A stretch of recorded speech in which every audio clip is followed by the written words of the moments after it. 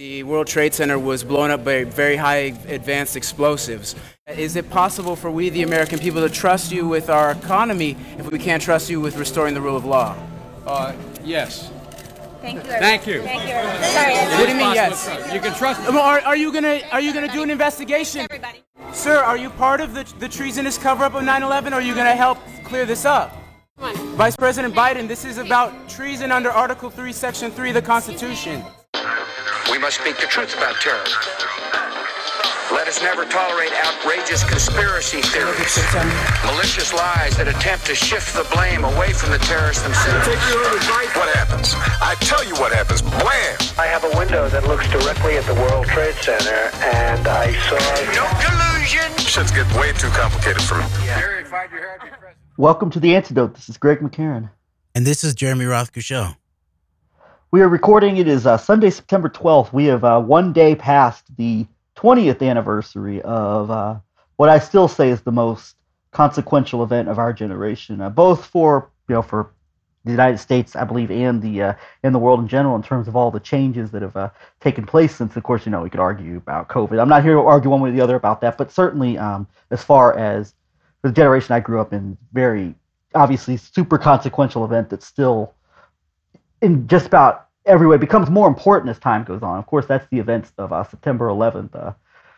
September 11th, we just passed the 20th anniversary, and anybody who's been following us for any period of time knows that this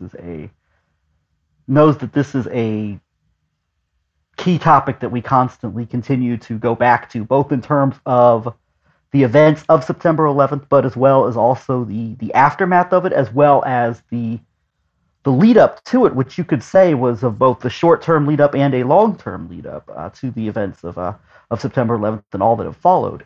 And so, largely for me, I haven't really been following too much like the mainstream reaction to the 20th anniversary of September 11th. I know there were events and quote-unquote celebrations at the various sites in New York and Washington and Shanksville, and I know that the New York Yankees, of course, which was a big deal after September 11th, being the team of New York, played the Mets last night, and there was a big 9/11 we will never forget display during that baseball game on primetime television last night. But other than that, I really haven't been too much in the loop as far as like the mainstream reaction to the events of September 11th. That said, we have a few different areas we want to go down in terms of some things we have picked up on over the weekend, over the last few days, as well as a more generalized discussion about just exactly still, like to this day, the importance of understanding as much as we possibly can what actually happened and where blame and responsibility lies, as well as some other facets in terms of varying responses to it and aspects of anti-war movement as it relates to September 11th and the events around it. So, Jeremy, enough for my intro here. Where are you standing today, and what are you, anything in particular you're feeling right now? And then we can just start getting into the conversation we discussed earlier offset for the show. Well, it was interesting yesterday. I maybe paid the least attention to the general mainstream honoring of the day, the way that it's done. I usually like to pay attention to that and tune in to the reading of the names of the dead and see how the mainstream media is spinning the whole thing. And this year I was not called to that.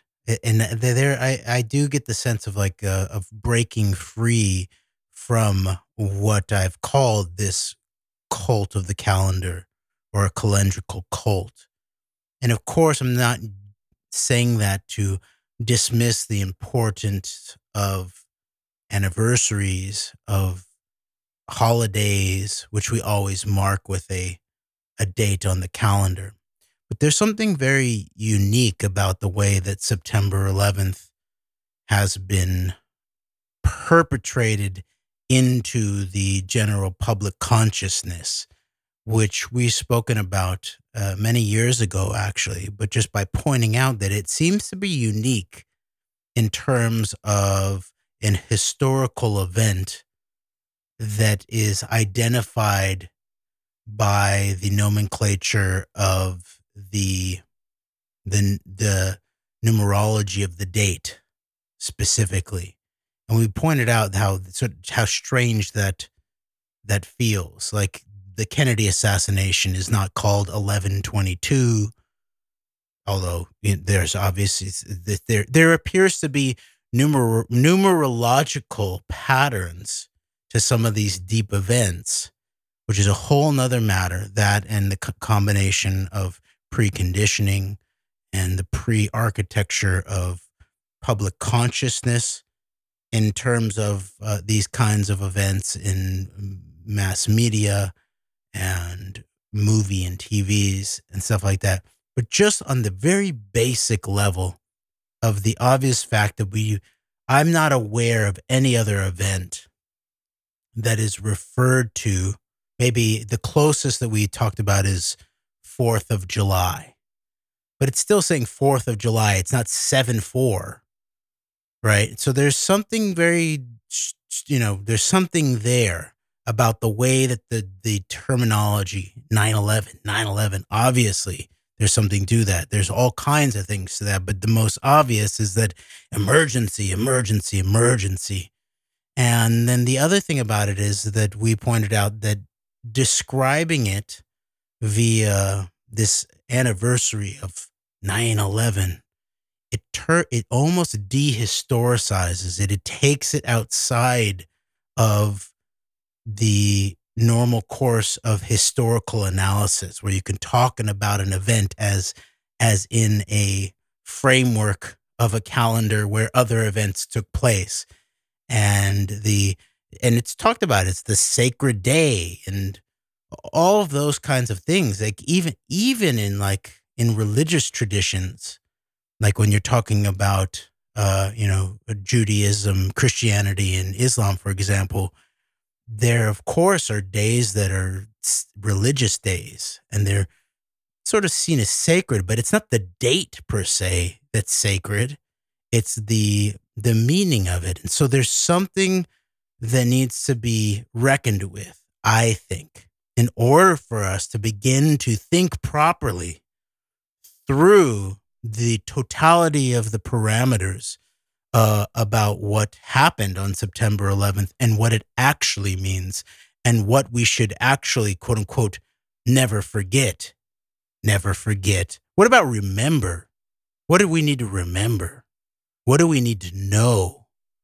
So there's this whole array of these very subtle, but then ultimately obvious trinkets of mind control that I see as associated with the perpetual celebration of the trauma of 9/11 as a sacred numerological day that I believe is an entry point to beginning to think through all of these different kinds of intellectual, spiritual, epistemological stumbling blocks, many of them very likely even put there by aspects of the network of the perpetrators or those who are in league with the perpetrators of September 11th, in order for us to not be able to think through these things. And I'll finish up with this, but for example, one thing is just the attachment to the date and the attachment to the anniversary.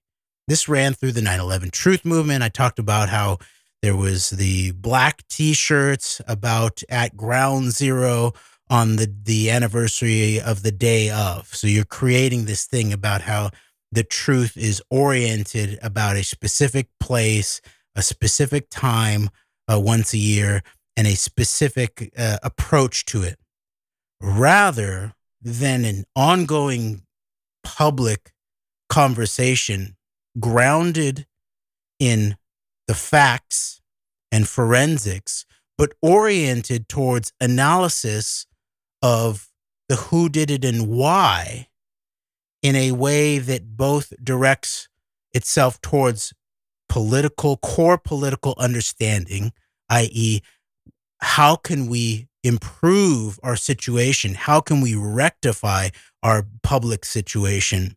How can we solve the conundrums of our public political situation? But also in terms of how you could think through that kind of thing. It's if the assertions that we continue to make that, first of all, of course, we were lied to about September 11th. We're lied to about everything from big to small, from almost every single major event in our American history. At some level, there's lies piled on top of it, at the very least, if not originating in the incident itself. But even the small, just for Anthony Fauci, in the beginning of the newest 311 operation, in terms of the quote unquote response to the obviously lab engineered bio warfare inclined pandemic. Of course, we don't have the forensics of that well nailed down at this point. Not as well nailed down as we actually do in terms of September 11th. But Anthony Fauci, in the beginnings of the newest 311, lied to the American people about the basics of public health. If you're dealing with a virally based respiratory illness that is aerosolized, and then telling the American people that they shouldn't wear masks. And that was a lie. We know that now. We know that was said because of reasons of a lack of proper public institutional planning in terms of personal protective equipment, things that would even touch more deeply into the outsourcing of just the basics of our economic sovereignty and capacity in the United States of America over decades and decades of time. And for example, the role of people like Henry Kissinger in that evisceration and that outsourcing. So I just mean to say that, of course, we were lied to about 9/11. That would have been an important thing to understand and say 19 years ago or 20 years ago. The most sort of perceptive and serious people were saying day one around 9/11, it's a lie, what we're being told about who did it and why. All right. And we're not in 2001 anymore, or 2002 to 2003. There is a lot more that those paying attention and doing some basic amount of work in terms of both the forensics and physical facts of September 11th and what that then means about what you can assert in terms of common physical sense about what did and didn't happen, for example, in what's now been called Ground Zero, Lower Manhattan, or what it means about what we can properly hypothesize and assert analytically in terms of the more contextual, what in a legal context you might call circumstantial evidence, but which is circumstantial evidence is almost always the key to proving. Remember, proof is always a sliding scale concept, and even in a legal fashion, where you go from criminal proof is somewhere beyond all reasonable doubt, right? So that's pretty high up there. That's 90 to 90%, and up above 90% idea of proof that it's true rather than false, the hypothesis, the legal hypothesis.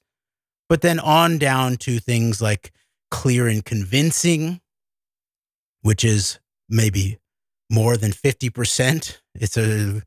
Or I think clear and convincing is maybe more like maybe 2/3, or the predominance of the evidence, which is where you're just talking about 50 over 50%, where you're talking about in a civil suit, which side is more likely true, something like that. So, but meanwhile, in order to make any of these cases in terms of the illegal context, of course, as we talk, there are civil suits being waged in a different dynamics. There's the American context. There's actually interesting British inquiries that are beginning by the family members of a British citizen who was murdered on September 11th. And those are crucial because, of course, and we'll touch on this in a future recording that we talked about doing in our previous show about the intelligence legend parameters of September 11th in relationship to Afghanistan, the 20-year Afghanistan war, and then the leaving of Afghanistan more recently. But we talked about how there's an uptick in the media representations of all aspects surrounding September 11th, including Spike Lee's recent productions for HBO, where he apparently re-edited it to take out some aspect of questions about the World Trade Center and inclusion of architects and engineers for 9/11 Truth and all of that. But we also pointed out that there is a Slate story about another film that has been made about the paymaster of September 11th, Kenneth Feinberg. And that was about the danger of allowing those with standing, i.e., the family members of those who were murdered on September 11th, to be able to use the American civil legal process to gain access to the court system and all of the evidentiary possibilities that lay with that. And so it appears that the main reason, at least what if you would suspect that someone who did September 11th, who was hiding their involvement in it, and it was different than what we were being told by the totality of the corporate media and the government sources, then you would imagine that a key piece of that would be to not allow or to try to dissuade, by any means possible, dissuade as many people with standing from bringing their cases into the legal system, where there would then be a problem of discovery, which includes documents, but also includes putting witnesses under oath, potentially on video tape, but definitely in transcript in terms of depositions, and where all of that goes. And it's very interesting. I'll just say this, that early on when I began to really understand September 11th and begin to associate myself and begin discussions with people who were part of what we might call the 9/11 Truth movement, I very soon realized that this had to go beyond just information, that reading books, handing out flyers, making films, printing up and passing out DVDs, doing bannering, doing civil outreach on the street, and even doing journalism and press style confrontations with interested parties, that none of that was enough. Was that important work? Yes, it was. There's something that's real basic about civil informationeering in terms of, especially if we really, let's say as in an American context, but way beyond just the American context, whether we have any semblance of commitment to, respect for, desire to reinstate in a stronger form, let's say, the idea of a civil society, or we the people, as it might be termed in terms of our preamble and our pre-documents to our governing document of the Constitution, if you're talking about the Declaration of Independence, then you're talking about, well, who has the legitimacy to create the government and what is implied and but not yet realized, let's say, in terms of we the people, we all the people, is that we the people, before and underneath and above the government, we are the ones who are and the only legitimate source of power in relationship to the government. And of course, then that flows down from the hierarchy of sovereignty to what then might be called the Bill of Rights in relationship to the set of limitations on the government that does not prescribe our rights, which could be seen as natural rights, not even civil rights, but natural rights of human beings to be able to be free to think, to speak, to assemble, to worship, to have freedom of conscience in a deep and spiritual, religious, and even psychological way. And that the government didn't give us those rights. The government was just prescribed from not being able to violate those natural rights. So obviously the sovereignty of our minds and the sovereignty of our knowing, our epistemological sovereignty, we might call, is related, I think, to our political dignity and our political viability, I might say. But it's not enough.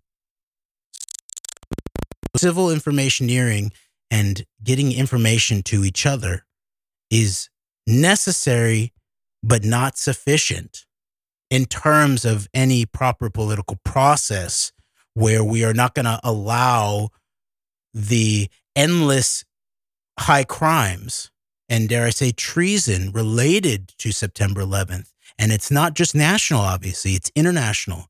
It's war crimes that were justified on the back of the cover-up of September 11th, ultimately, which are both internationally war crimes, but they're also domestically treason under Article 3, Section 3 of our Constitution, which I pointed out last time we discussed this, is the only crime that is defined in the U.S. Constitution, as far as I'm aware of, is treason.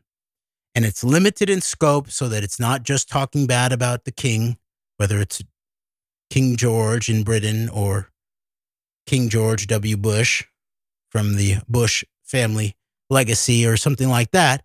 But no, it's very specifically defined as waging war against the United States of America or giving aid and comfort to those who do. Okay. Very, very specific. Now, you could then make arguments about giving aid and comfort is usually the terminology that is utilized to basically make any political decision that you disagree with an example of treason or something like that. But if we're thinking about September 11th and we're talking about the blatant wars that have been waged with the justification, both directly and implicated, of September 11th as the origin of the justification for these global war crimes, then you have to get to the root of both aspects of the criminality, not just the international criminality, which is the question of the war crimes, the imperial wars, the occupations based on that, but also the domestic law of treason and murder that remains unsolved, really, to this day in a legal fashion. So in order to get there, we had to go beyond just saying we were lied to. That's not the way that you either make a political case or you make a legal case against somebody, unless you're in a civil suit in relationship to fraud or something like that. If you can prove you were lied to in relationship to contract law, I guess then maybe you then could bring suit just based on that. But if you're talking about serious, bodily harm, criminal law, definitely murder, lying is evidence of bad faith, but it's not proof of the crime. And you can't bring a grand jury. You can't bring it to a grand jury based on just we were lied to by the government or something like that. No. So early on, let me finish the story and then I'll pass it back over to you, Greg. Early on, no problem. Okay.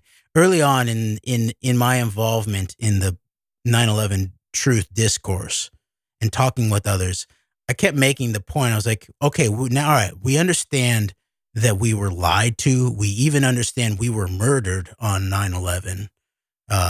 And remember, that's the whole big division between those people who celebrated Richard Clarke, who infamously told, I think, the 9/11 Commission early hearings that he was telling the family members, your government lied to you. But it was much worse, much, much worse than that. Someone murdered us. We were not just lied to, we were murdered.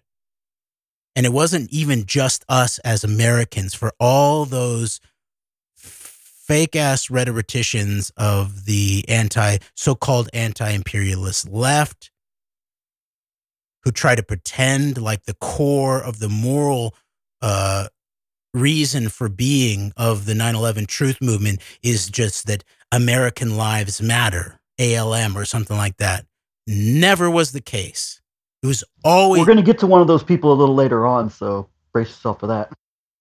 It was always the case that 9/11 truth was understood as the precursor for 9/11 justice, which was the precursor for peace, for the war crimes justified by 9/11. That was always the point. I was a peace activist well before I was a truth activist. But once I discovered some of these deeper aspects of the truth about September 11th, it became quickly obvious to me that just as it is described that peace is justice in action, which I believe to be true, justice is obviously truth in action on all these scales. Most obviously, that's like the core. That's the core of any legitimate legal process, is to put the truth into action, to find out the truth, and then to apply the common code, the moral code to the truth. And so this is a crucial thing that I early on understood. So this was not about that this is the truth that is most important or the only truth that mattered.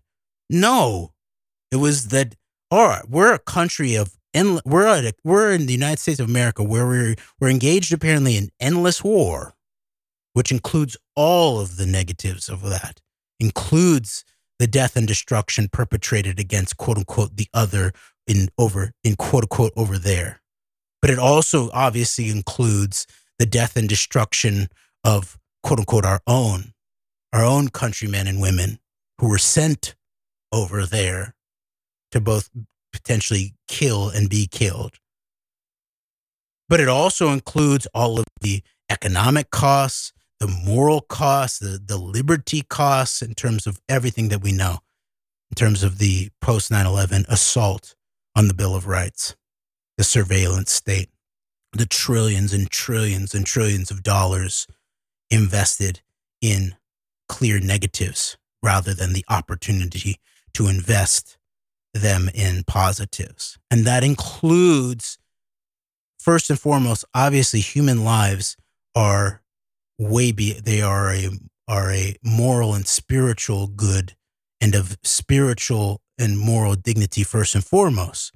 But you can also think through it that not only was it all these tax dollars that was spent, but it was a generation. It was generations at this point that were then invested in this. Millions, not just the soldiers, but the whole infrastructure surrounding this ongoing global war on terror, and how aspects of our best and brightest in terms of certain aspects of civil commitment and or capacity and or physical bravery and or technological abilities, of how much of that infrastructure that belongs to each and every one of us, and then also collectively, was then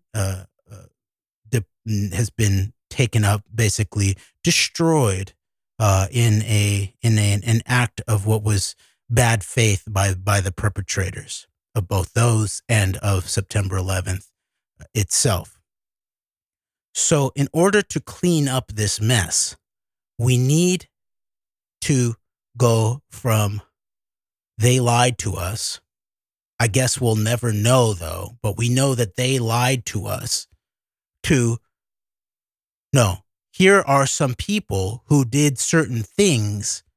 Let's figure out such questions of journalism, like we talked about before: who, what, when, why, where, how, but also means, motive, opportunity, in terms of alleging credible guilt, credibly accused suspects. And there is enough information, if we're open to it, and if we do some amount of work of both gathering and parsing and discerning, to make a serious case in the public that then would point towards both the political and criminal implications of who actually did this and why. And so, finishing up, what I did early on was I proposed that we need to have a treason trial project directed by the 9/11 Truth Movement that included the fulfillment of the actual criminal code related to the laws of misprision of treason. And you don't only have potentially misprision of treason, but that's a specific aspect of this, that because of the aforementioned description, the specific description of treason as a crime in the Constitution, that this is what I believe we needed to focus on. And especially since there was a war justified based on this, then the originating event could obviously be legitimately seen as an act of war. If the response was an act of war, then the whole thing is a war. And there were those, including people like John Gold in the 9/11 Truth Movement, who would try to say that we can't talk about treason because this is not an act of war. This was just a crime. It was a crime. It was murder, but it was also treason in certain elements.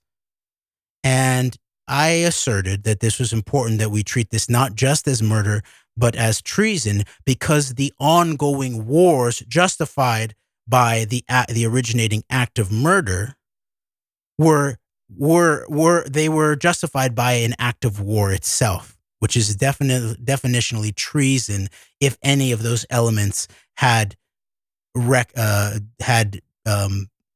alleged their oath to the United States of America, and or then given aid and comfort to those who had attacked us. And it was clear that there was high-level elements that were credibly accused of potentially both of those aspects. And so I propose that after we had done our learning, our reading, our watching, our thinking, our writing, our discussion, and after we distributed our information, civil information, to others, then it became a requisite to then, if you were consider yourself an American citizen of good faith, to then take the next step to fulfill the misprision of treason codes, which included that you were basically to inform a judge either the federal or state level, and then the executive at both those levels too. And so I propose that we should do this. That we each individual should go ahead and do this, even if it were just seen as an act of a civil act of some sort. Not that we were believing that every judge we informed or every governor we went to inform that they would actually act on it, but you could build a sense of, at the very least, integrity in terms of we were not just sort of like chattering and talking amongst ourselves, but we're attempting to follow the criminal code and fulfill our civil obligations to each other in our form of government. And so I went ahead and did this and created a packet of information with a letter on it, and put it and brought it into the local federal court district in downtown LA and submitted it to 5 different judges and then documented it as such. And then one other man on the East Coast did the same thing. And he had immediately resonated with the idea, was one of the few people who actually really responded in a significant fashion to me. And he actually sort of stirred me to like move towards it. All right, good idea. Let's do it. I'm going to do it now. And he went ahead and actually did it before me. And we had different approaches. He wanted to expose the treason of the Bin Laden escape, which is an interesting way of going about it. I wanted to point out the treason of the high-level cover-up of what actually happened on September 11th, including most obviously the demolition of the towers, which was the key ground zero for the large portion of the murders on September 11th, and how, although there was not proof, I would say, of involvement in it specifically at the highest levels of the executive branch, there was clear, at the very least, substantial proof that high-level executive elements that I identified specifically with Dick Cheney and his purview, that they were involved in the cover-up, at the very least, of these criminal elements of September 11th. But the man on the East Coast, he submitted to a judge in Connecticut, and he got back immediate word from a source that he said that he had in the U.S. intelligence community. And he said that they will not respond. He said the intelligence community will not respond to the allegations that you made they've gone silent on talking about the allegations that you put forth in your letter to the federal judges with the evidence. And in his case, about the Bin Laden Tora Bora operation and what stood behind all of that, with multiple journalistic documentation of that. And here's what he said. He said, the intelligence community, he said the source told him, the intelligence community does not fear the politicians, but they do fear the judiciary.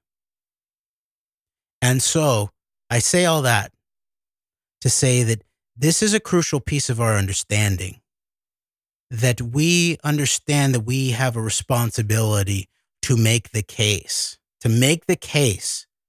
of what we know about who did what and why, and sort of just leaning into it doesn't matter in the case of these fake ass anti-imperialists, or even saying, I guess we'll never know, for those who are engaged even in trying to know something and discuss it, that's not enough. That's not good enough, especially at this late date.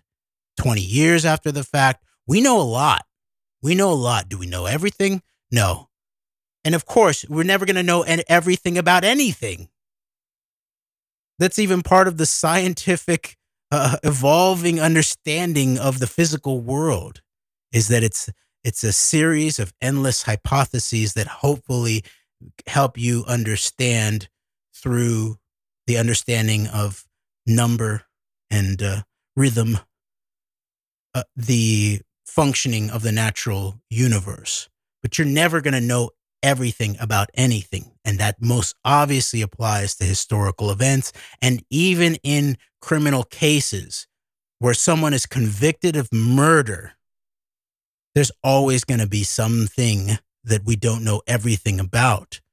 The point is, do we know enough? What is the nature of the level of proof? This is one reason why, like, I always appreciated the approach of someone like Seth Abramson to the 11/9 operation. It was all countenanced under the question of proof, and basically saying, all right, if the FBI is not going to do it, if the Justice Department's not going to do it, if the Senate Intelligence Committee is not going to get it done, all the other politicians are not going to do it, if the media, the mainstream media is not going to do it, then I'm going to do it. I'm going to give you proof of this. I'm going to give you proof of collusion. I'm going to give you proof of conspiracy. I'm going to give you proof of corruption. And he was in large part able to do that based upon an open source intelligence kind of approach, where he basically just brought together information that had been put together by all these disparate media sources, but never put together in any kind of coherent fashion, i.e. what a prosecutor will do towards the end of a trial, maybe the final argument of a prosecutor.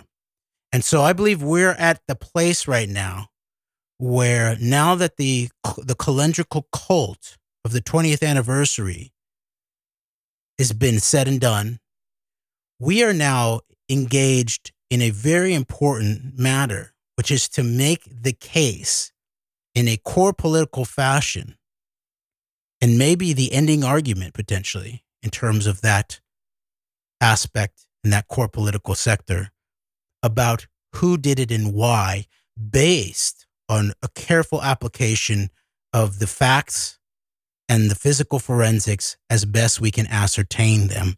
And anything less than that, from whatever sphere, is not acceptable at this point. Here we are on September 12th, 2021. All right, Greg, thank you very much for letting me say that piece. No, thank you, Jeremy. Thank you. And I really appreciate you bringing up the responsibility factor, because, I mean, you and I, we have no delusions of like our personal contributions. Like, we're not going to start like a 9/11 like truth revolution tomorrow or anything like that. But I feel this way. I know you do too. We have a responsibility, and this is why we do this program. I feel we both have a responsibility. We feel it's our duty and responsibility to speak the truth as we see it the best that we can, and that includes, of course, a big part of that, of course, is bringing facts to power in terms of just what we know and what we can prove, and also things that you can't quite prove, as far as like the constant process of developing hypotheses and changing with information over time, as far as like altering perspectives on things over time, which I feel like that is something you and I have both been exceptional at over the course of our program, is not changing what we believe, but as far as like altering and picking up on things as time goes on and adding that into like what we already see as far as like the world and events going on in the world.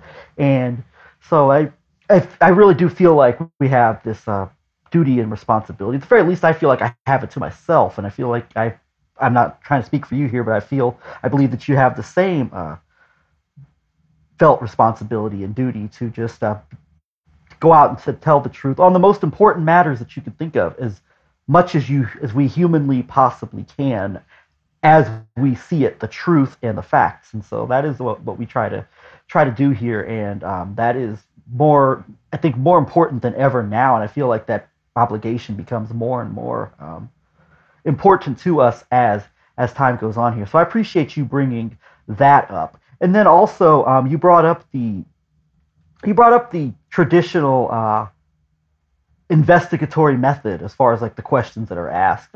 Who, what, when, where, why, and how is sometimes thrown in there, but the five W's and somebody maybe the one H in there. Who, what, when, where, why, and how. And it's interesting you brought up the people who will say that like we don't know what happened. In addition to those who say we were lied to or it doesn't matter, but also the we don't know what happened. And yesterday I was invited to take part in a 9/11 20th anniversary panel discussion hosted by Billy Ray Valentine, the host of the Infinite Fringe podcast. And I thank Billy for inviting me to be on there. And I was on there along with John Brisson and a few other people.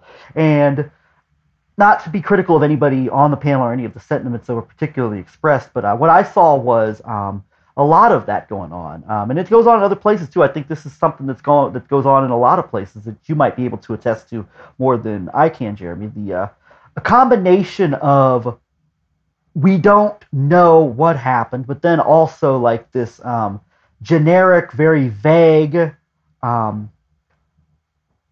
notion that they attacked us. They did this. They did this to take away our freedoms. They did this to start wars. No, they. And you hear that all over the place, like throughout like conspiracy circles and the concept of they. Who is this they that is causing these things? They do these things to us. And so, bringing back into question those the questions: who, what, when, where, why, how.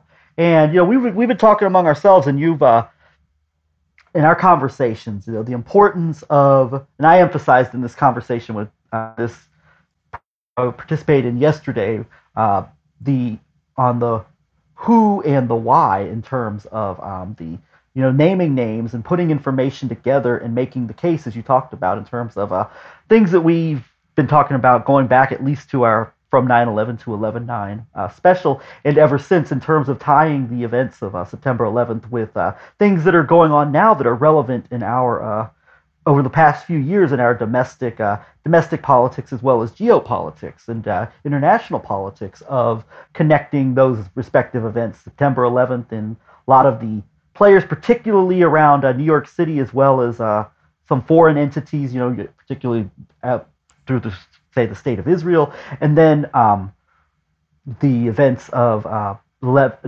what we call 11/9, which was the day that Donald Trump was officially declared the victor of the 2016 election, and tying those common threads together in terms of the why, of the who and the what. But Jeremy, as you've also, as far as the who and the why, but as you've also pointed out, the actual forensics of it, the what and the how it was done are also very important. And as far as I think you've really, for me, the balance of understanding, not just making the case for particularly in New York City, as we focused on, both a long-term and a short-term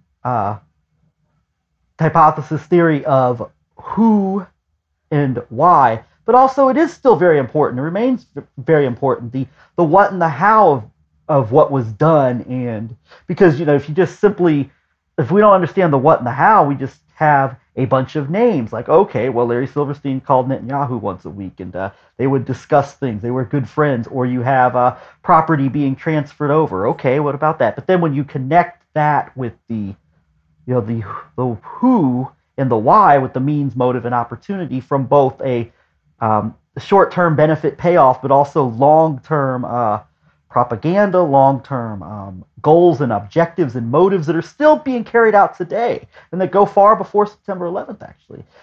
That is where I think you make the case, and if we can balance the forensics, the science of World Trade Center towers, of how buildings fall versus and balance that with the people involved, the who and the why. Who are these people? Why are they motivated to, at the very least, capitalize off of something like this, and at the very worst, be at the core of carrying this out, this treasonous offense. You know, as you talked about treason being as far as the classified crime in the Constitution, and so this is really resonating with me on this 20th anniversary as this continues to become more important as time goes on, as far as the importance of exposing this, and becomes more important as time goes on. I believe it will continue to get more important, both from a domestic perspective as Americans, but also on a global perspective, and balancing out, being able to have an understanding of the what and the how with the who and the why. I feel like is very important. I thank you for really making this clear to me, Jeremy, in terms of the why a balance of these important factors is of so much importance. And I guess for me, the why and the who and the why, I think, really becomes for me it was imperative because of you see so much of like the talk of like what specifically happened in New York, what specifically happened in Washington, what may or may not have happened in Pennsylvania. And for me, like I feel that there's way more. Maybe I'm not entirely right on this, but I sense that there's way more discussion of that than of like a clear conversation of, okay, here's who's involved in this in New York City, and here's why they're involved, and let's take connections, let's take commonalities, let's take things that are shared and held in common by these particular people and interests.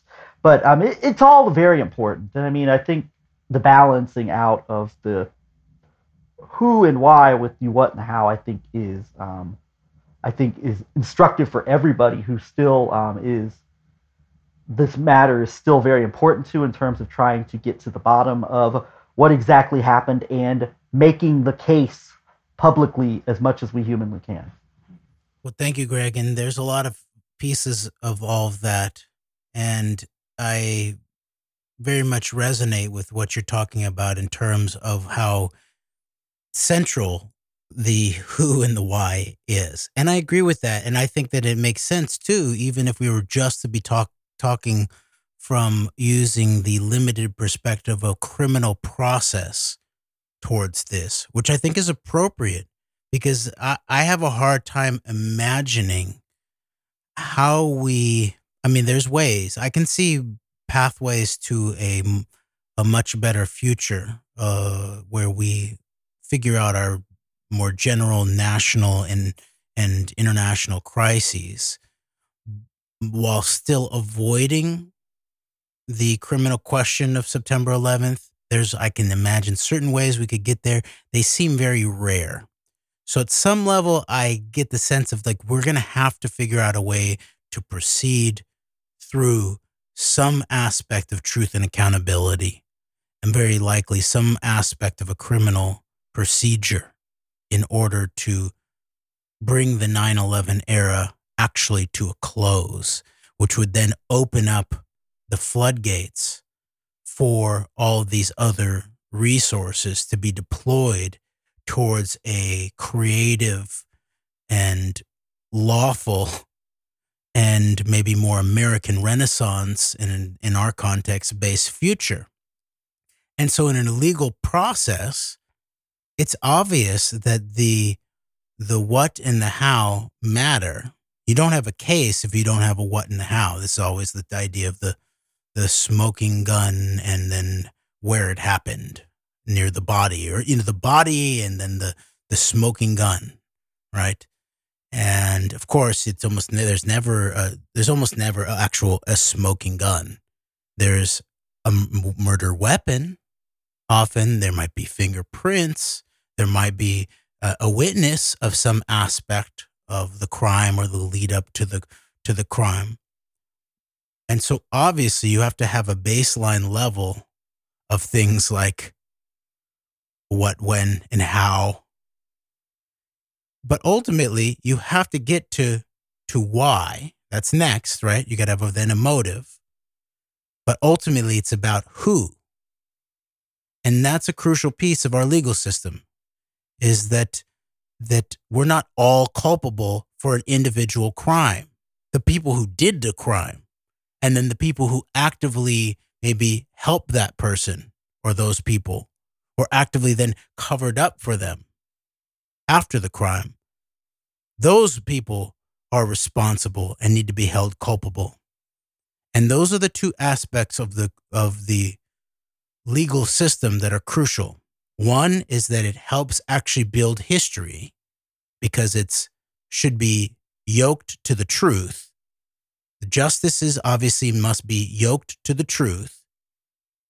But then this is also then where you get to the question of peace, especially when you get to a major crime, a crime of international proportions, like September 11th, that had multiple murder scenes, for example, right? You have the Pentagon, you have Ground Zero, you have Flight 93, you have Shanksville, but then you have then the international criminal aspect.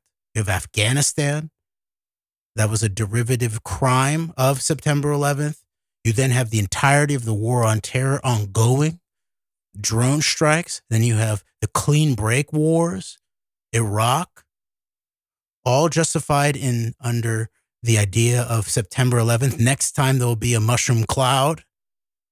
What if we allow Saddam to get the nuclear weapon? Next time there'll be a mushroom cloud. Well, yeah, what about the mushroom cloud that we saw on television in Lower Manhattan on September 11th? What about that mushroom cloud? Let's interrogate that mushroom cloud and see what it might say about the who and the why. So I do agree with you, Greg, that like the focus on the who and the why is the crucial thing. And the why is the crucial thing actually in a political context. And maybe that's potentially the difference between the legal justice and political justice. Legal justice must focus on the who, because someone needs to be held accountable. There's someone who's in handcuffs. There's someone who's presenting themselves to a jury. There's someone who's going to be potentially locked up if found guilty. But in a political context, the why maybe becomes more important. The who is still very important, but the why becomes maybe even more important because the end goal is to construct the public good, right? That's the legitimate end of legitimate government that's under we the people, and that is given its legitimacy by we the people. Is the why of the why should be the public good, not imperial expansion, not the extension of a unilateral moment, not a Lakudist plan for greater Israel, not a plan for the destabilization of the West and the discrediting of the West by luring it into its own Afghanistan, its own next generation Vietnam as the elements of the West, the U.S. and Israel most specifically, quote unquote, gave the Soviet Union their Vietnam and Afghanistan. None of these are legitimate whys for massive action such as war. I understand that that's sort of the way things go or have gone, but that's not what our government's supposed to be about. And so we have the responsibility to assert something else there.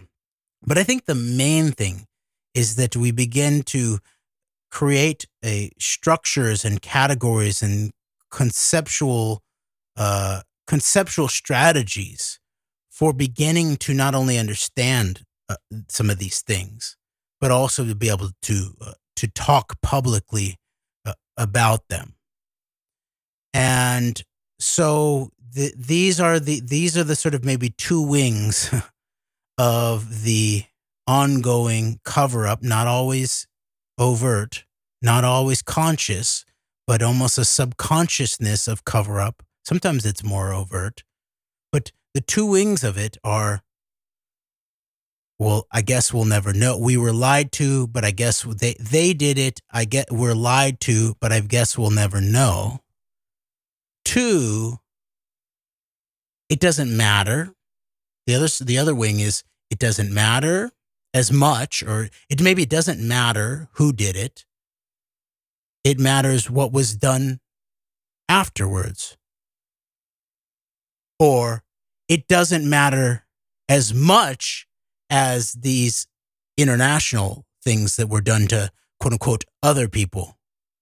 I just want to remind everybody that even just in lower Manhattan on American soil, so-called homeland,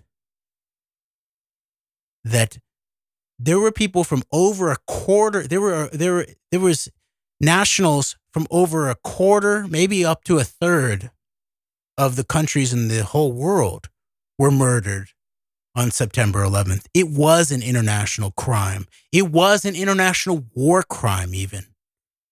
September 11th. The cover-up of September 11th being perpetrated by some of the highest levels of the municipal government then in New York. For example, people like Rudy Giuliani to Bernard Kerik, on up to the highest levels of the federal government.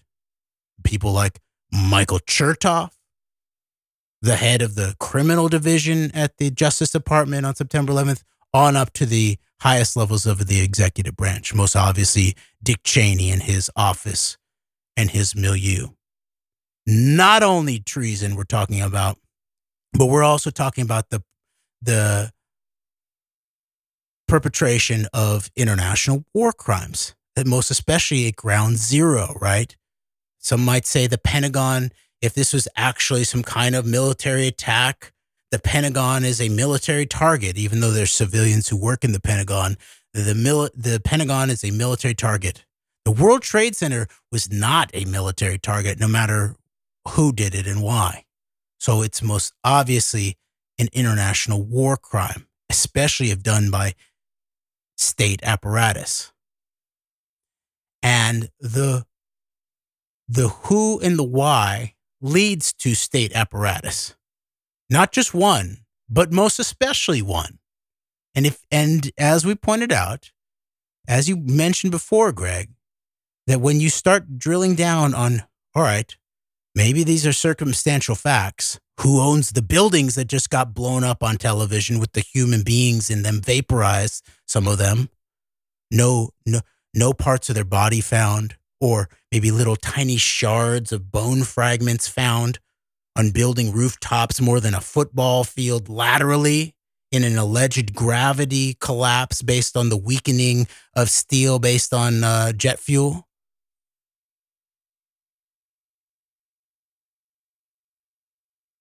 But this again points then to other issues here in terms of like the mind control. Even things like the memification. I say, well, maybe we'll go back to this another time, but there's been a big run up this year, actually. And I saw that this actor, Dax Shepard, is that his name? I can't remember.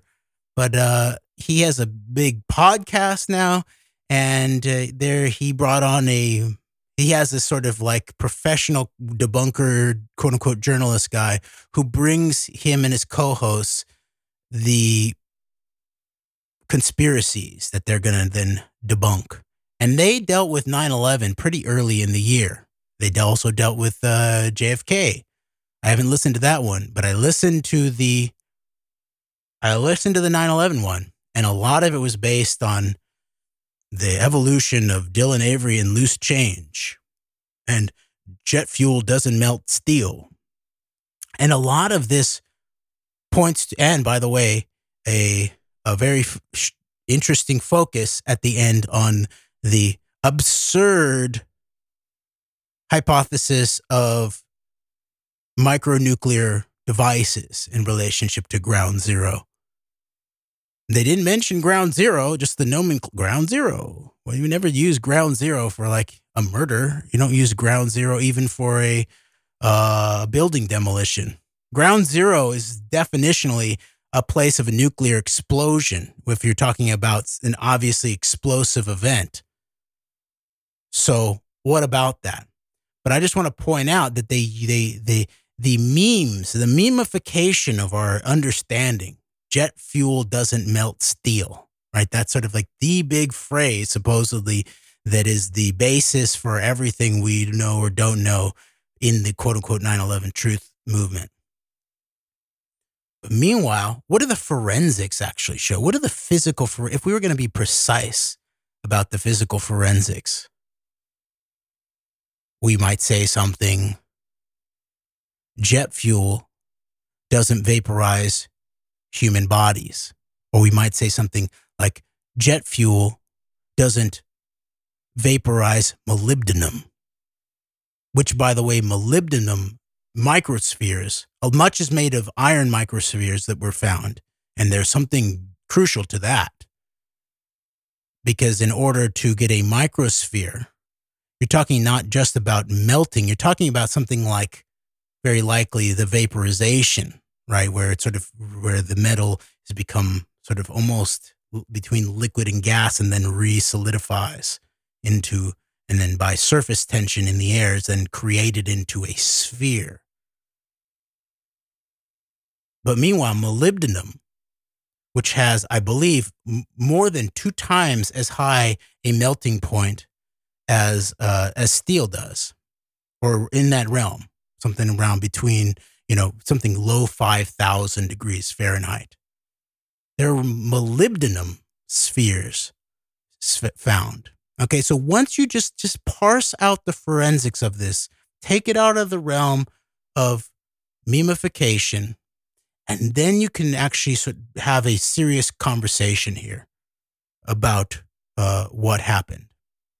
Because as we talked about before, Greg, you can only get so far trying to reverse engineer from the who and your suspicions about the circumstantial evidence of the who and the why. Larry Silverstein talks to Benjamin Netanyahu every week, up through the quote unquote privatization by such led by such people as Ronald Lauder, with a partnership from people like Eisenberg at the Port Authority, New York, New Jersey Port Authority. And by the way, remember who Eisenberg's staff deputy at the time was. He ended up helping the deputy campaign manager the 11/9 operation in Donald Trump. But a Dole KU guy, Michael Glassner. Right? So there's people with names that are in certain places at certain times. Doesn't mean that they did the thing. But it does mean that they did something. What did they do? Someone transferred the real estate. These people helped transfer the real estate. Larry Silverstein's good friend was part of the deal. Frank Lowy, the Australian-Israeli, hyper-Israeli partisan, who helps fund a quote-unquote counterterrorism center in Australia. So these people have names. There's dates in relationship to the transfer of this property. But you only get so far by saying then, okay, this property was transferred at this time. This same guy had weekly calls with Netanyahu, who had been the prime minister, was going to be the prime minister once again after he was the main Israeli instigator for the Iraq War and the American Congress, as we pointed out in 2002. But that only gets you so far if all you're saying is, oh, these guys who did the transfer of the real estate and Larry Silverstein who got the major ownership, all of that happened was his building got crashed into by a hijacked plane by Islamic terrorists. Go look at what Tulsi Gabbard, the once icon of the quote unquote progressives. Fuck you, Jimmy Dore. You chump. Someone like Jimmy Dore should be totally discredited just for his support of someone like Tulsi Gabbard based on we assessed it immediately at the time. Not to mention people like the author of The Management of Savagery, Max Blumenthal, who thinks to basically may as well support Tulsi as well. Basically in alliance with Steve Bannon and Tucker Carlson on how great Tulsi Gabbard is, and David Duke. So it's there's a lot of people who share responsibility for propping up Tulsi as this anti-war hero. True. And Tulsi comes through on the 20th anniversary of September 11th, the great anti regime change war TM, and comes through with the lesson we learned from 9/11 is that the Islamist ideology did this globally. And you know, go watch the videos of us confronting Tulsi Gabbard. Be like, no, Tulsi. How about the Israelis who were celebrating? And the Israeli intelligence who were caught with explosives in the van. It was on mainstream media that the Middle Easterners were caught. Never identified as Israelis. But then who then got them sent home? Some of them immediately, apparently, on an El Al flight when Michael Moore and his agent Ari Emanuel producing films like Fahrenheit 9/11, focusing on the Bush bin Laden connection and the bin Ladens being flown home when all other flights are grounded. What about the Wayne Madsen reporting about the El Al Israeli flight that was signed off on by high-level elements in the U.S. government? Now, I've read that was Michael Chertoff. I've also read that it could have been someone in the Pentagon. But the fact that we don't know about that flight, that we don't talk about that flight, and Tulsi Gabbard is allowed to be some kind of alleged anti-war candidate with people like Jimmy Dore blowing, and all the other people that you mentioned, blowing smoke up the ass of the alleged left and the alleged peace movement and the alleged anti-establishment. She's basically a neoconservative under the guise of being anti-corporate, anti-woke, and obviously anti-Islamic terrorists. And Al-Qaeda did 9/11. Should I read the tweet? Yes, please. Okay, here's the tweet from Tulsi Gabbard. Do some tweets. Twitter forensics for us. Thank you, Greg. All right, here we go. Tulsi Gabbard, 1 day ago. Let us, #never forget, that it was the Islamist ideology which inspired the terrorist attacks and declaration of war against America on 9/11. And it is this Islamist ideology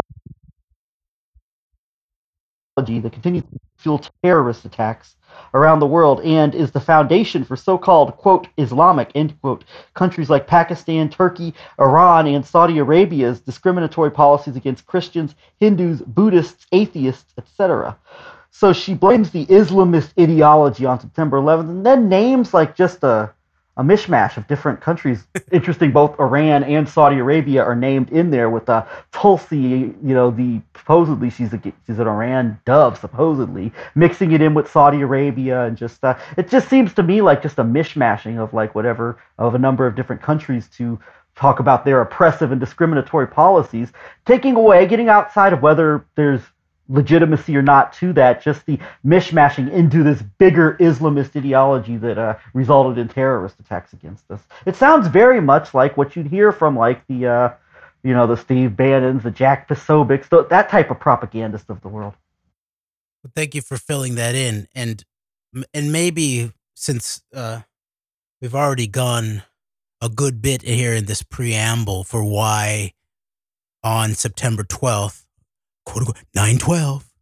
Remember Glenn Beck, the 9/12 project? That the totality of the forensics, which would include especially the who and the why of September 11th, is more important than ever and matters more than ever.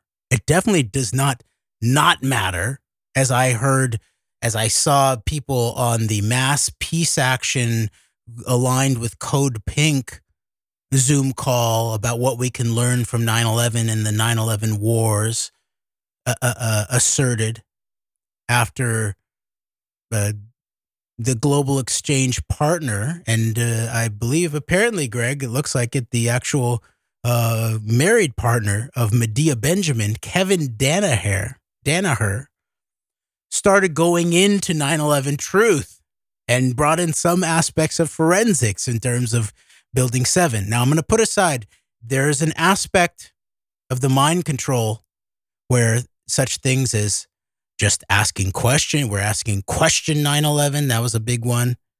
The guys from who did Loose Change, that was like their main phrase that they got behind, question 9/11, or the John Gold version of we were lied to on 9/11, which a lot of people who should know better took up. That there's an aspect of the mind control that goes back to the phrasing or what's focused on and what's not focused on. So I remember when there was this major push to focus on Building 7, because this is what Kevin Danaher mainly focused on when he began to bring in some aspect of 9/11 truth into this, what I would assert is a left controlled opposition, certain aspects of gatekeeping.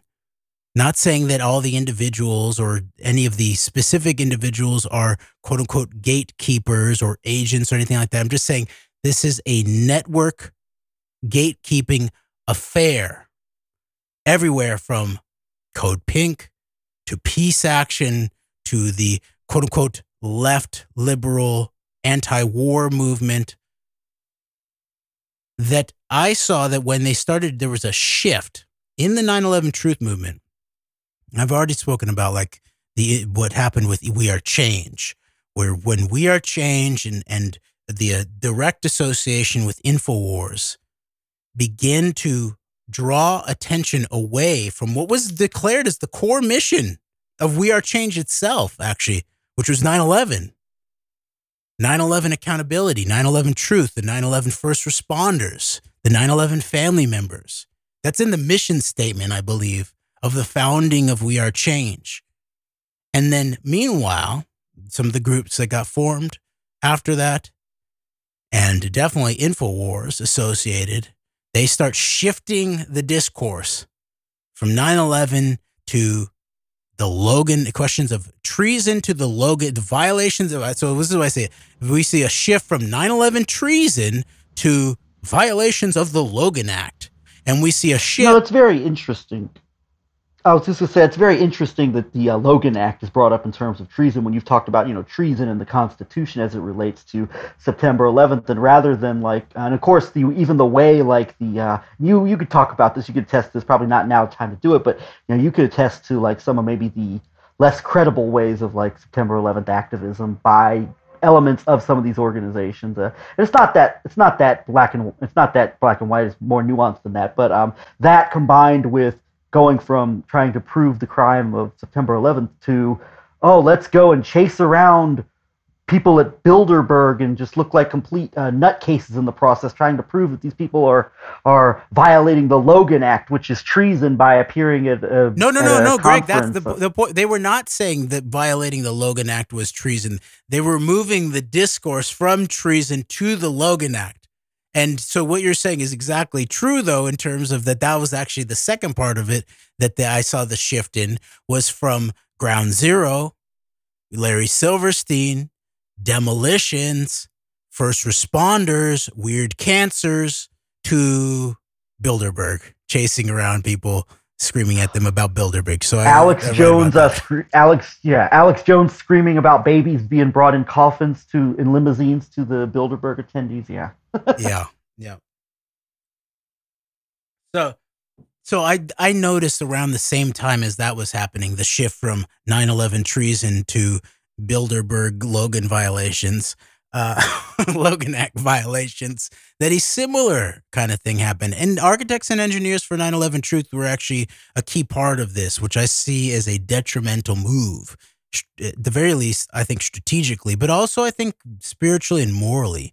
There was a move to focus on Building 7 almost away from the trade towers in the World Trade Center. And the observation I made at the time was the crime. There's not necessarily a crime of demolishing a very likely empty office building. There might be. I mean, there's some fraud stuff. Maybe there's some criminal destruction, property destruction. But what about the murders that took place in the World Trade Center?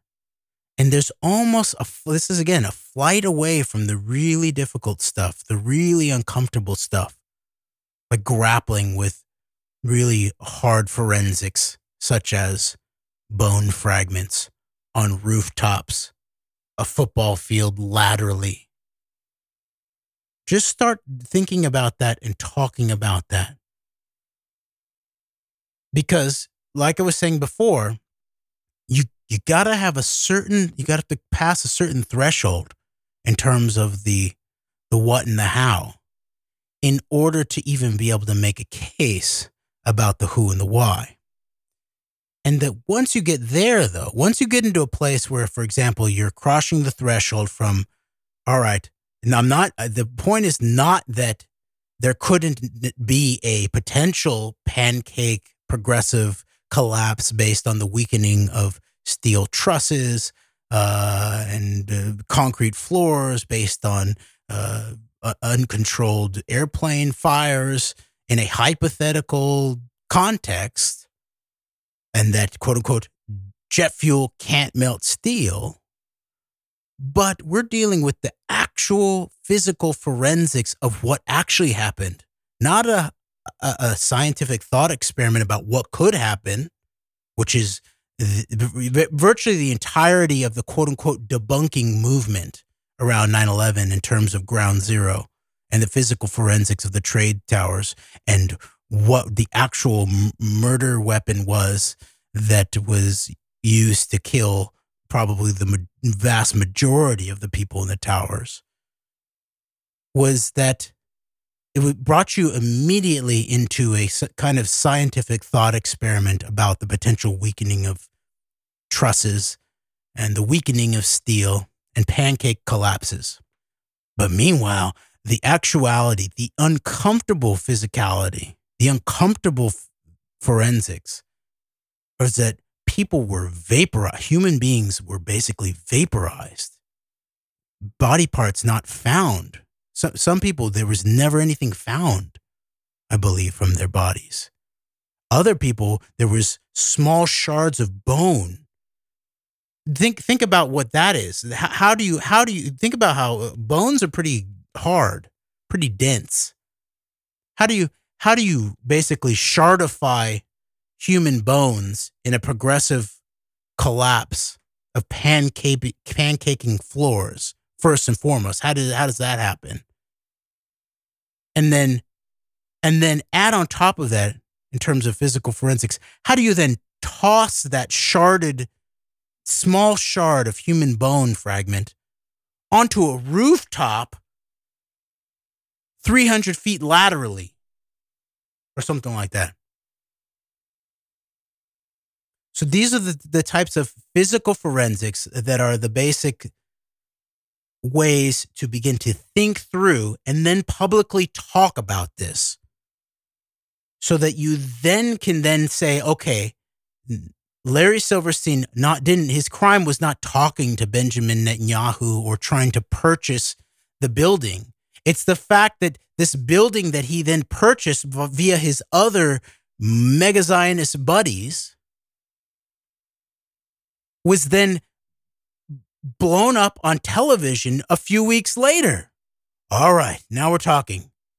It wasn't that it just got crashed into randomly from the outside by Tulsi Gabbard's favorite Islamist that you love to hate as an alleged peace candidate. No. Now you're talking about ground zero. Now you're talking about, all right, who's in control of ground zero? Not only who owns it, who's running the security for it, who has access to it. Now you're talking about, was there strange happenings in the weeks in the run-up? Were there strange power downs? Was there some kind of cyber element? Was there a security stand down? Who are the elements that the Trade Center security was given over to after the original bombing at the World Trade Center? So now you're starting to talk about Kroll. You're starting to talk about John O'Neill, who, by the way, remember, and we've talked about this before, John O'Neill the at that point veteran FBI agent for just a week or two. And by the way, it looks like he was targeted. His briefcase was apparently taken while he was at a conference, and then it was apparently returned at some point. But then he was then this was part of the way that he was put into a bad light, was that it was said that he was sloppy with his secrets.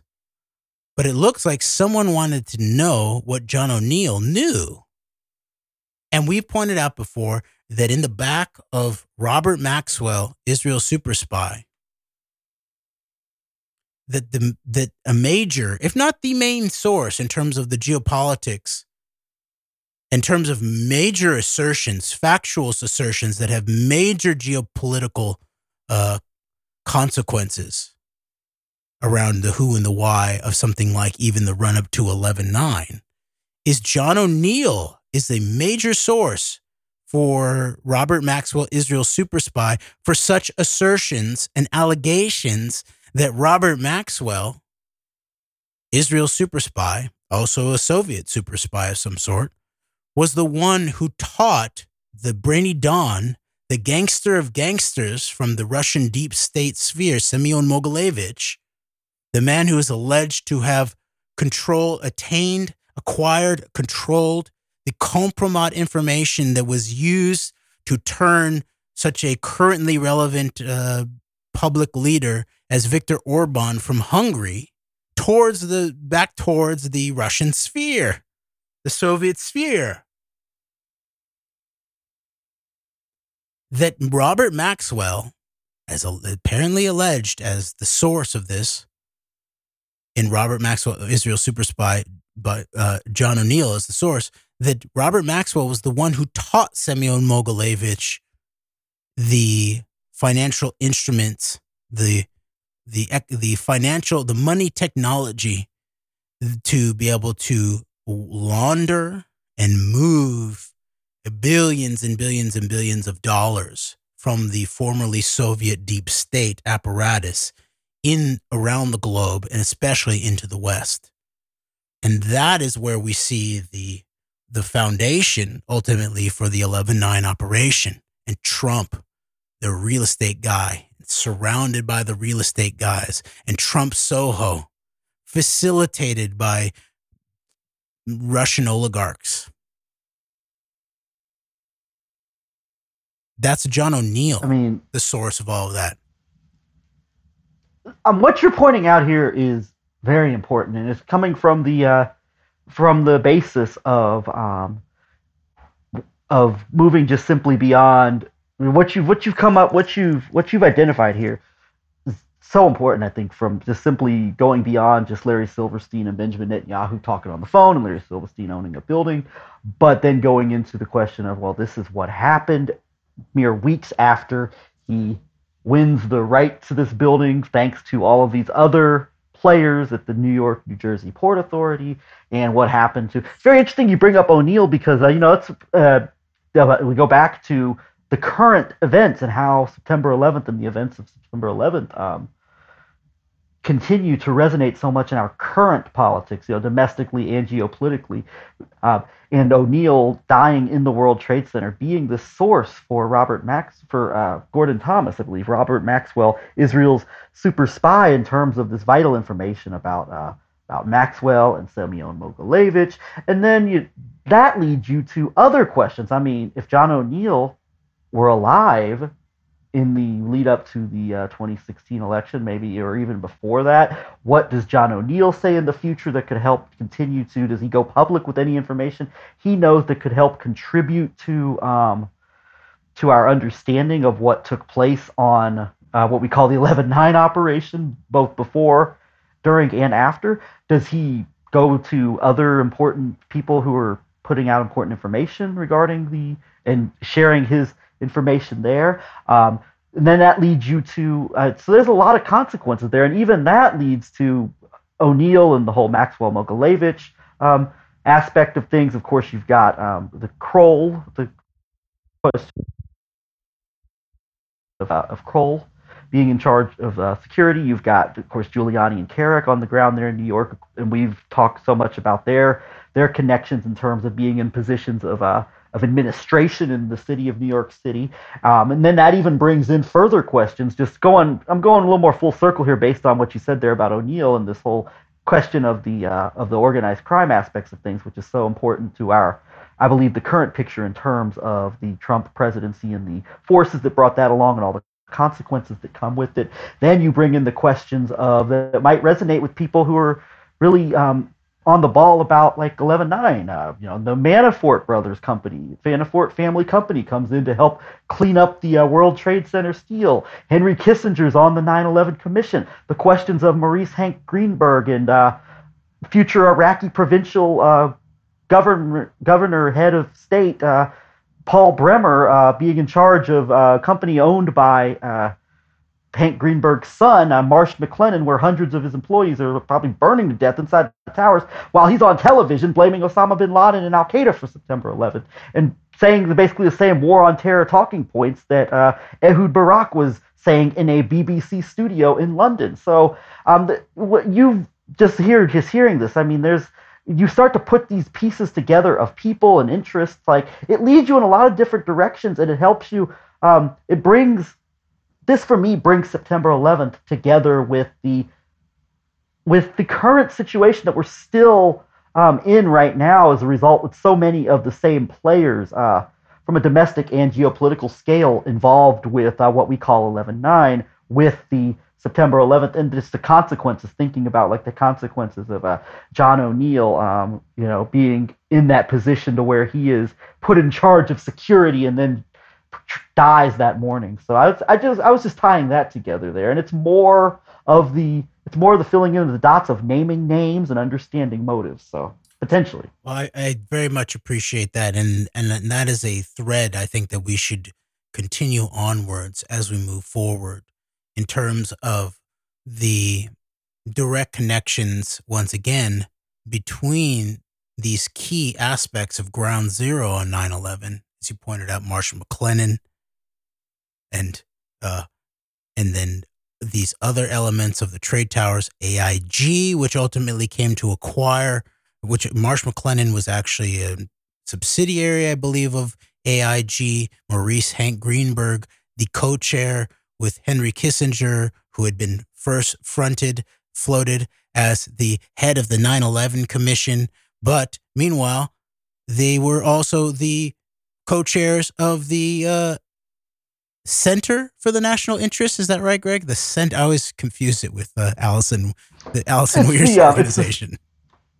Yes, it's the Center for the National Interest, the former Nixon Center, which was at least officially headed by Dmitry Simis, who was a Russian Soviet immigrant to the United States, who last we heard had actually moved back to Russia a few years ago and was appearing on Russian television as a pro-Trump analyst. But I mean, it's just that aside, as far as like the significance of Kissinger and Greenberg and Center for the National Interest, which we've covered on our programs, as far as just like no one knowing about that aspect of like the critical aspect of like all things related to Trump and Russia and collusion and 11/9, no one knows about that, much less how this ties into the 9/11 in very many ways potentially. So, and by the way, as the same way that Dmitry Simes goes missing from the United States, it looks like, apparently, in the wake of 11/9, right, Greg? He's sort of after that. That's when he goes to Russia, right? Sometime around the time it looks like when the Trump Russia investigation begins to get moving.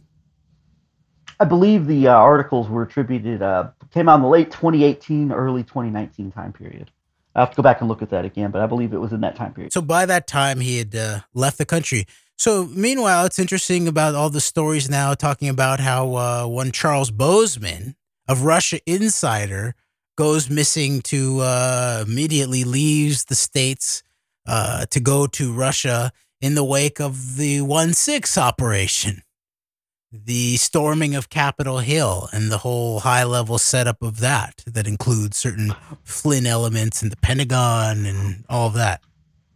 Makes me wonder, Jeremy, we hear all the time in like alt media circles, so quote unquote circles about dual citizens of like the U.S. and Israel. It almost makes me wonder, like, should we open up like a investigation into dual American-Russian citizens? I don't know, but you know who officially and unofficially. You know who will immediately push back on that is Max Blumenthal, who sat on a stage next to Charles Bozeman, who accused Allison Weir of anti-Semitic conspiracy theories for talking about Israeli academic-born research about the Parushim, the secret Zionist society that such U.S. Supreme Court justices as Louis Brandeis and Felix Frankfurter were a part of in helping bring the conception of Israel into play. And Max Blumenthal called Allison Weir's very well documented book Against Our Better Judgment and her revelations about the Parushim and their influence at the highest levels of the American judiciary, anti-Semitic conspiracy theories. And so I'll bet you that he would call the accusations of dual Russian loyalty in relationship to his fellow panel member, the Jew Taboo question publisher Charles Bozeman, some kind of ethnic racism of some sort, Greg. So don't you dare get yourself involved in that criminal thought. And I believe this all coincides. I'll have to go back and look at the chain of events again. But this panel, I believe the panel was about the info war, information warfare, interestingly enough. And Blumenthal sits there with Bousman. This was all around the time of the infamous, now sort of infamous, RT 10th anniversary dinner that Blumenthal was in attendance with, along with Michael Flynn and Jill Stein. It raises another interesting specter of a question surrounding that. And just what you point out with Blumenthal and the anti-Semitism, here he is, along with some other people, targeting this, I think, pretty mild-mannered, soft-spoken older woman, Bernie Sanders supporting as an anti-Semite for bringing up like crucial historical information regarding the complicity of aspects of in terms of the launching of the First World War and the American involvement in it, and all the consequences to come out of that with the establishment of Palestine, leading to, of course, the state of Israel later on. Yet Charles Bousman, who writes an article for Russia Insider about how the Jew taboo, in terms of people who won't discuss the Jewish question, needs to come to an end, and we need to be talking about this. There's no organized, coordinated campaign by Blumenthal and fellow travelers to label Charles Bousman this horrible anti-Semite who needs to be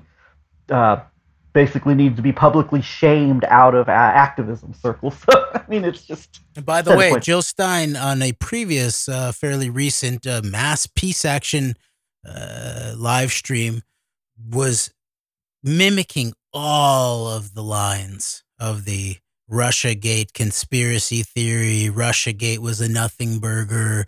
And so it's come to a point of like where she understand you could make a sort of a lapse of judgment to go sit your butt down at some kind of gig with Russian state media, Putin, the false flag initiated state crimes against Russian democracy terrorists who became the leader of the country, but also Michael Flynn, the war criminal general, pseudo-patriot, co-author with Michael Ledeen. And apparently Jill Stein has not concerned about that. She's doubling down. 11/9 didn't happen. It did nothing. No one did anything in any context around that. So this is an issue. And one more point on 11/9, tying right back to 9/11, which we're talking about.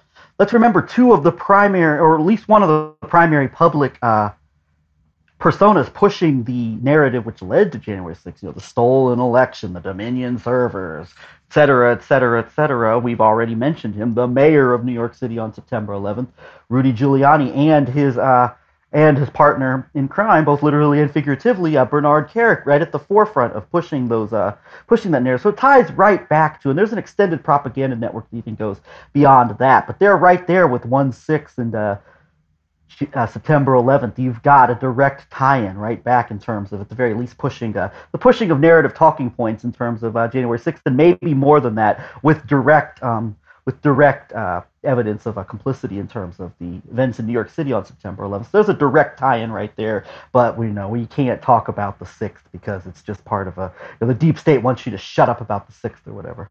A very interesting clip going around from what Rudy Giuliani was doing to quote unquote celebrate Dick Cheney's highest moment from the George W. Bush administration, 9/11.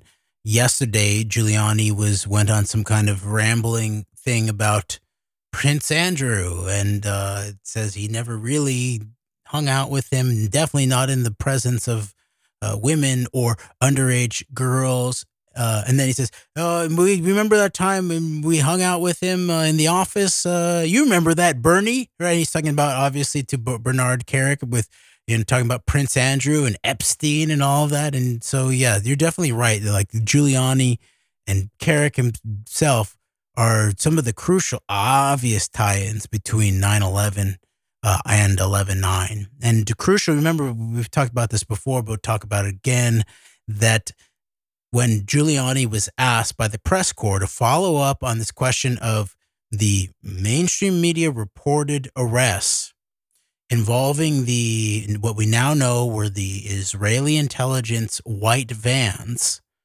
and here again is a bait and switch, or a mind control focus on the meme, the quote unquote dancing Israelis, sort of, with, you get a little bit of like a Jew taboo dog whistle on that too, where are they dancing to Hava Nagila with the pace and the hats and stuff like that?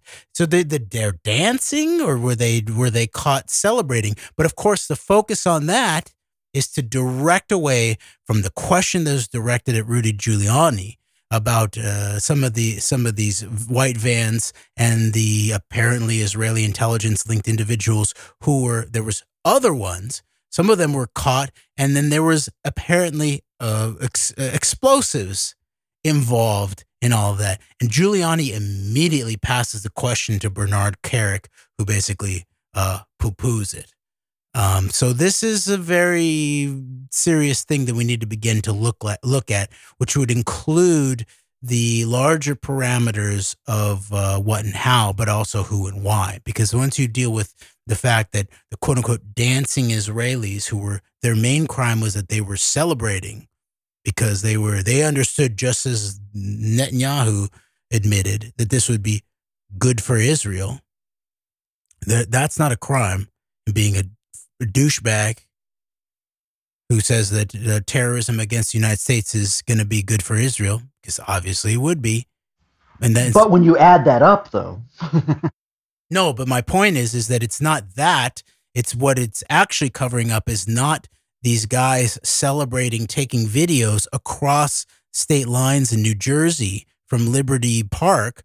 It's actually multiple Israeli intelligence white vans with explosives in them, some of them with apparent intent to go blow up the George Washington Bridge, the Lincoln and Holland tunnels, but also the high-speed data connection that was laced under the George Washington Bridge that connected not only the major NSA listening posts, apparently in the Northeast, which was right over the bridge into New Jersey, off of the George Washington Bridge, but also the SWIFT banking system, so that if this were all successful, not dancing and taking pictures, but trying to blow up major thoroughfares into the sort of most major city in the world that was already under terrorist attack, with some of the tallest buildings in the world with thousands of human beings in it, vaporized and disintegrated on live television.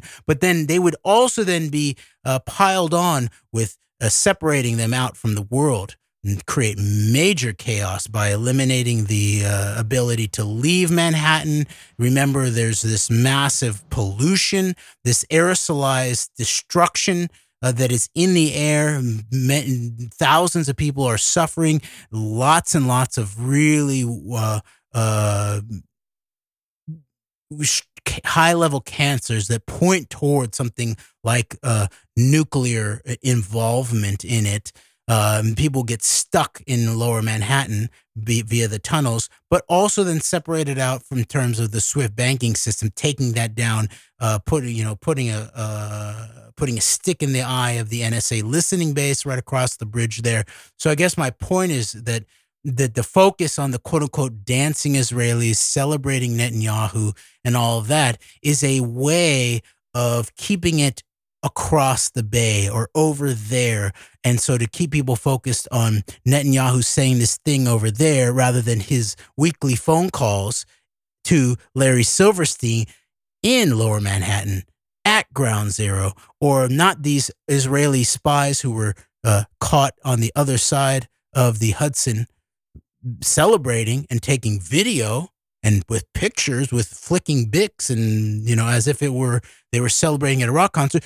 No, but the other Israeli intelligence operatives in the other Israeli intelligence white vans that were caught trying to blow up the George Washington Bridge and the Lincoln and Holland tunnels. So I just raise that as one piece of mind control memeology that is run through large aspects of the 9/11 truth, the conspiracy movement, the critiques of Jewish power in a way to try to look over there, red herring over there, and contain the conversation away from the much more important and much more criminal pieces of evidence that Rudy Giuliani and Bernard Kerik were obviously part and parcel of covering up at the very least in the wake of September 11th. You could not be any more correct. And one other consequence of that is that taking the focus off of potential criminal evidence that this attack could have and may have turned out to have been way, way worse than it was. I mean, in terms of as catastrophic as it already was, I mean, it could have been so much worse of a catastrophe that already was. Instead of taking information or that could lead you to an investigation, that an understanding of what may have been planned as far as making the attack worse than it already was. Instead, it becomes about this, goes into the old canards of without this understanding, an actual criminal element taking place with this, the dancing Israelis and all this. Instead, it goes into the old canards of, anti-Jewish or whatever, and so you were able to have Donald Trump on one hand say that there were Muslims celebrating within miles of him, and then you've got Glenn Greenwald pushing that, the idea that there's dancing Israelis, that's anti-Semitic, that's anti-Jewish, and we must never discuss that kind of stuff. Meanwhile, it all goes into the old canards and the old dialectic as far as Jews and conspiracies and all this, rather than actually looking at actual criminal evidence that shows that very likely this thing could have been far worse than it was if there hadn't been actions taken. So it's got a lot. That's another one of the consequences. Yes, and maybe we should finish up this segment of our conversation, Greg, and then do another conversation more specifically about these conversations that you referenced earlier that point to the specifics of the problematic nature of some of the discourse around that includes people who were, said to be 9/11 truthers, maybe even invented the term 9/11 truther, or at least the earliest advertisers of the truther brand, but also people who stick up for that. Obviously, their physical common sense tells them that the trade towers were blown up rather than collapsed, and the people like that. But then so a little bit more about what I learned on the Mass Peace Action Code Pink call in terms of some of the aspects of that. I just wanted to bring a brief close to that. It was that in response to Kevin Danaher talking about 9/11 truth being crucial to what we learned about 9/11 and the 9/11 wars in Afghanistan,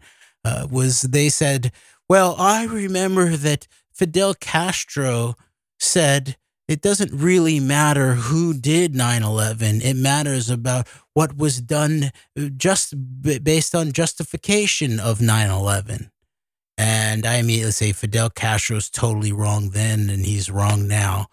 And but maybe we'll discuss some of these kinds of conversations that we have observed and what needs to be dissected, criticized, deconstructed in relationship to a more accurate, honest, and just approach to the topic of what we've learned about 9/11 in a future conversation. But Greg, I just wanted to bring to a close a little bit of the question of John O'Neill, because I think you're right in terms of how much that then resonates with these other key individuals on maybe the perpetrator side rather than the potential witness or whistleblower side, such as what looks like John O'Neill was, but these potential credibly accused suspects related to some aspect at least of the 9/11 cover-up, such as Rudy Giuliani and Bernard Kerik.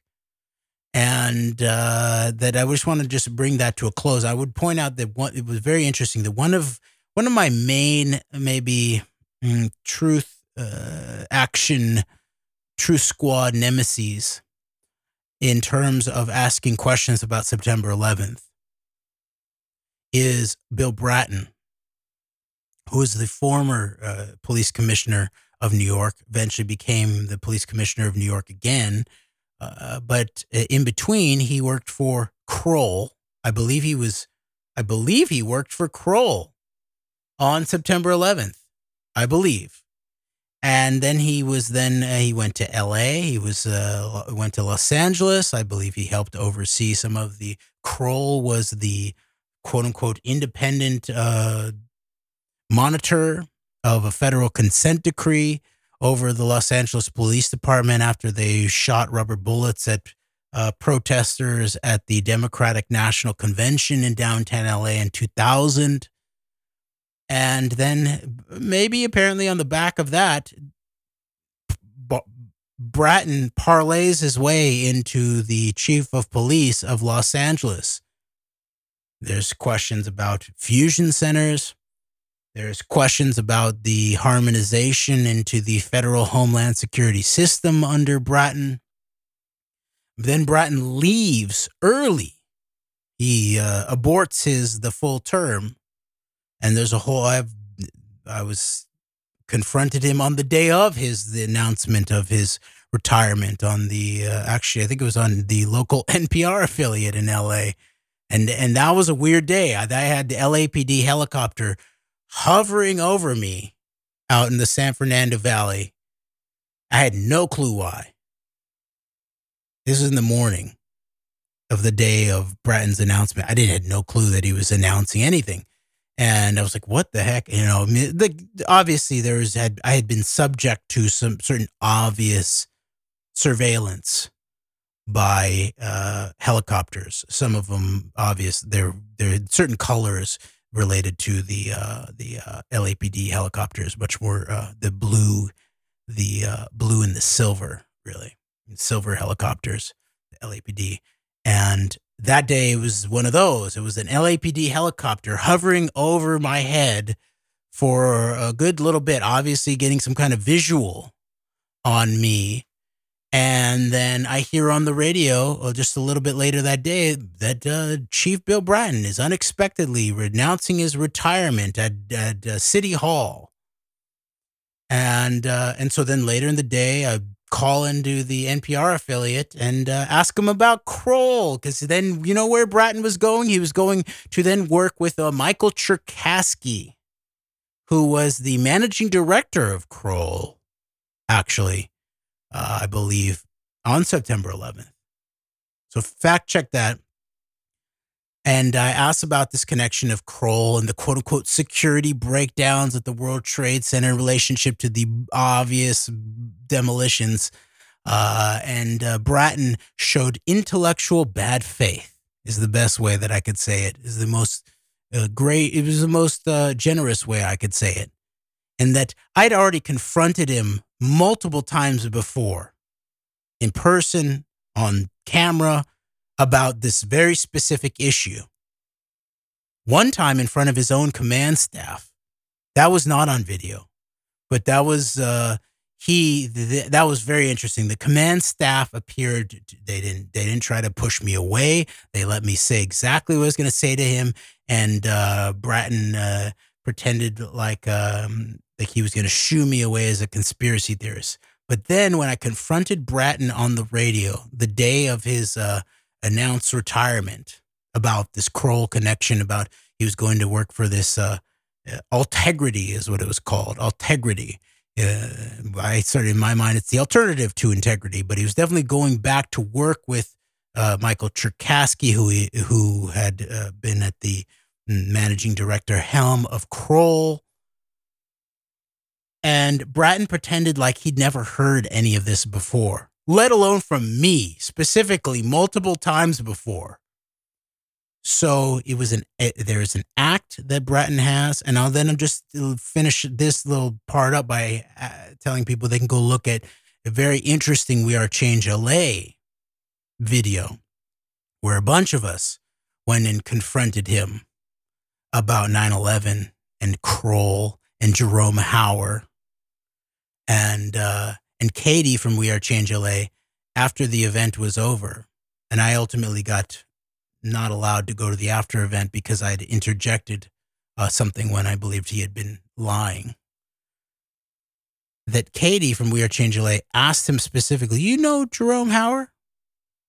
Jerome Hauer, I believe another managing director of Kroll. Jerome Hauer, key figure actually in a lot of this. Jerome Hauer, part of the Dark Winter, the biowarfare drill in the summer lead up to September 11th. I believe it was a smallpox drill in the run up to the actual anthrax false flag attacks on the U.S. Senate, amongst others. And Jerome Hauer played the role of the Secretary of Health and Human Services, I think, in the Dark Winter, in the same way that Judith Miller played the role of the journalist. And James Woolsey played the role of the CIA director, as he was at one point. But Bratton admitted, he said, yeah, I know Jerry. And then she asked him whether he knew John O'Neill, because that was a question that she brought up in the forum. And Bratton did his similar kind of what looks to me like a dishonest spin around it. And I believe people can go look at this video. I believe it's still up on We Are Change LA YouTube channel, but you can go watch Bratton talk about how I believe they were hanging out the night before September 11th. I believe that's what he says, but definitely close before September 11th. They were at, I forget the name of that. It's this infamous place, sort of club / eating dining club in Manhattan. And it sounds like they were all together. John O'Neill and Jerome Hauer. He called him Jerry. Bill Bratton calls Jerome Hauer Jerry. So they're very close. Well, obviously you would think they were sort of like Bratton's in this Kroll crew. Bratton's in New York circuit. It appears that Jerome Hauer was the one who helped Rudy Giuliani set up the mayor's emergency operations center in Building 7.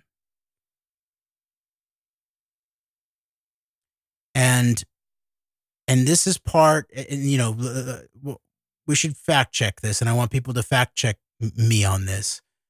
But it appears that this is part of what happened to John O'Neill. He stayed out late the night before September 11th, and he had drinks. And then he shows up at his newly acquired job as the head of security of the World Trade Center, under the guise or under the contracted employment of Kroll, of Jules Kroll specifically, in relationship to Larry Silverstein's complex. And so he's had very little time to sleep. maybe a little bit of leftover effects of alcohol. And he shows up in the morning, first thing in the morning, for a security job.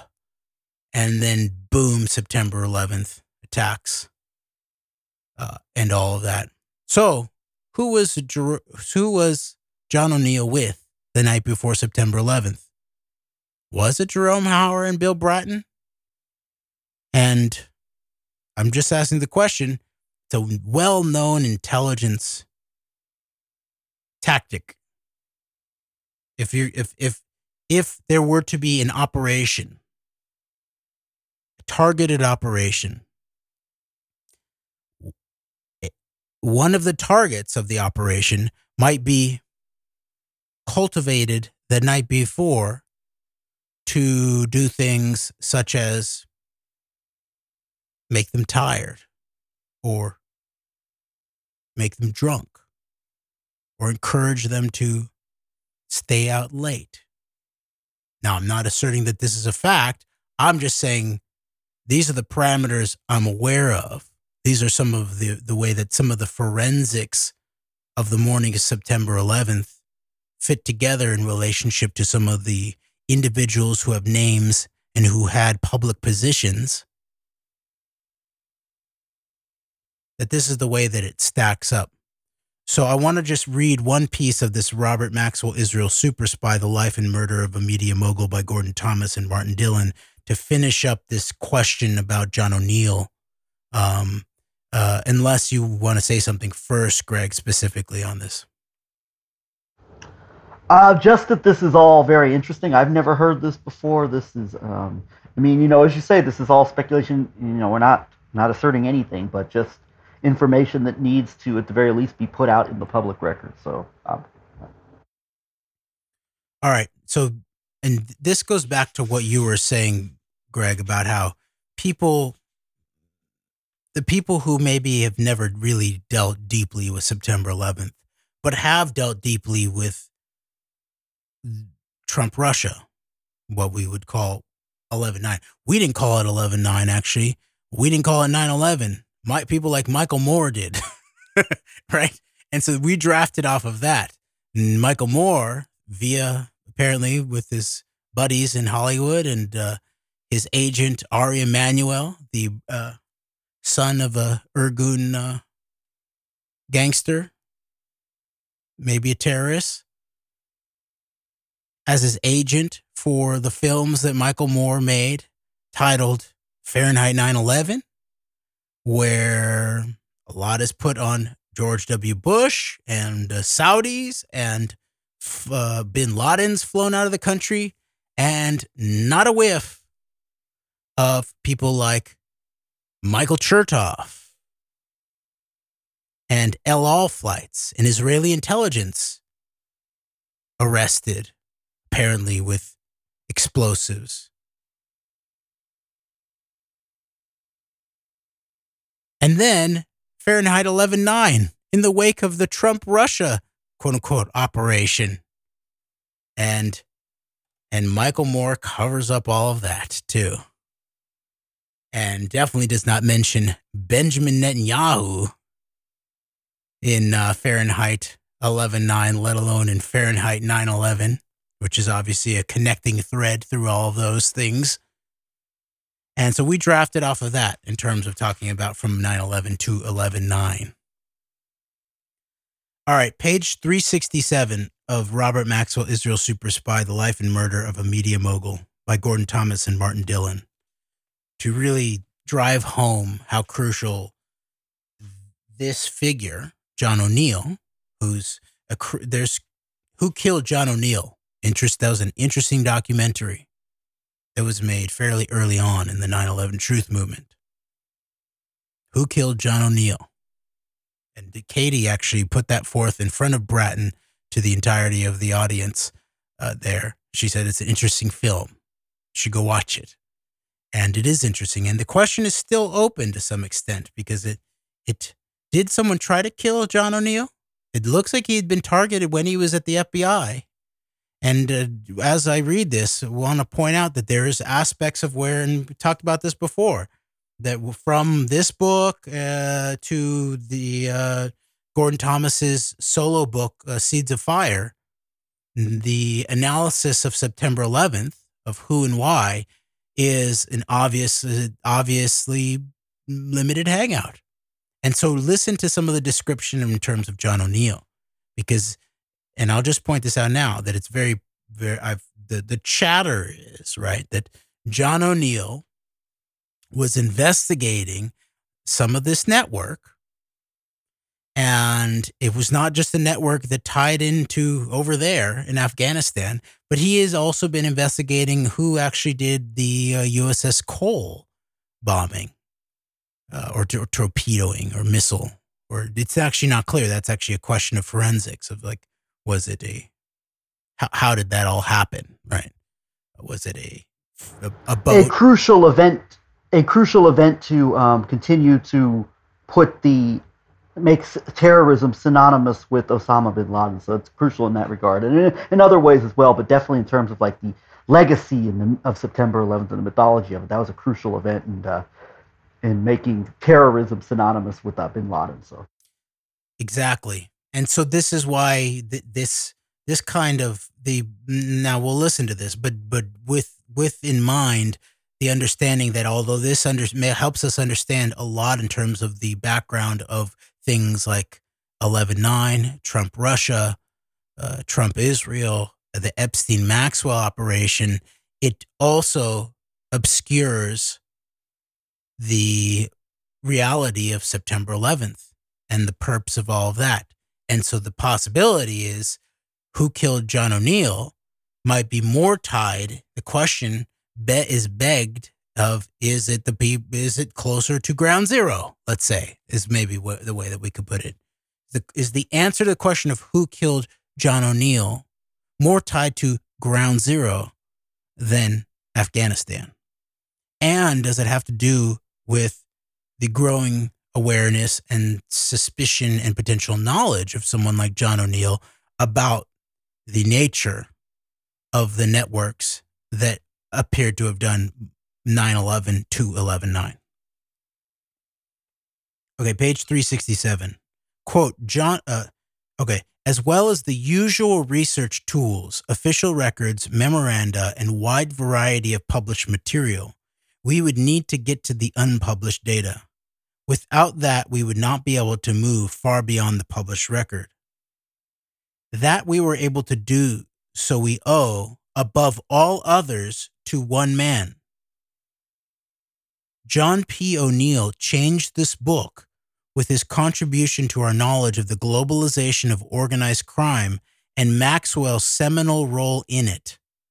The FBI's foremost counterintelligence expert, John O'Neill, was an executive agent in the New York Federal Bureau. He understood how major East European crime figures had learned from Maxwell the way to launder money and manipulate the world of international finance.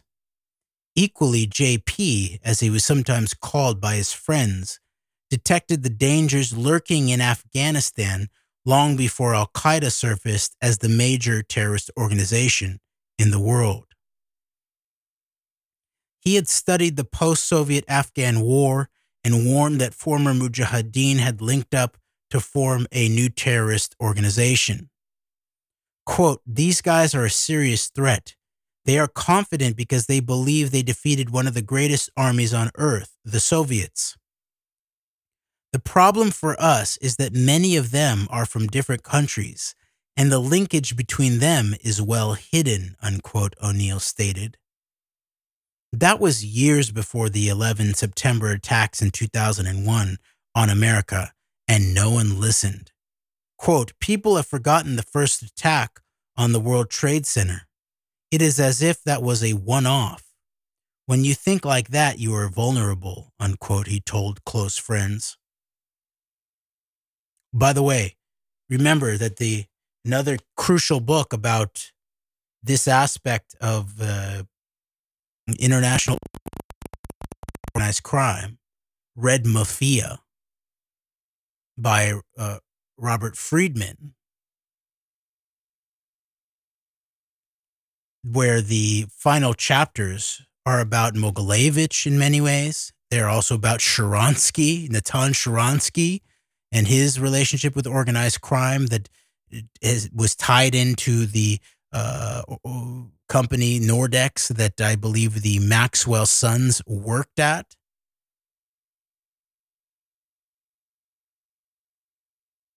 But Friedman also wrote a key article about the First World Trade Center attack, which, remember, this is when Kroll was then brought in after that, that it had to do, there was a Mossad Israeli intelligence link to all of that. There was a safe house, an Israeli intelligence safe house related to the World Trade Center 1 bombing. Okay, Robert Friedman. And so see if you can go find that. So, and the chatter is that John O'Neill had begun to become aware of Israeli intelligence relations to the USS Cole bombing.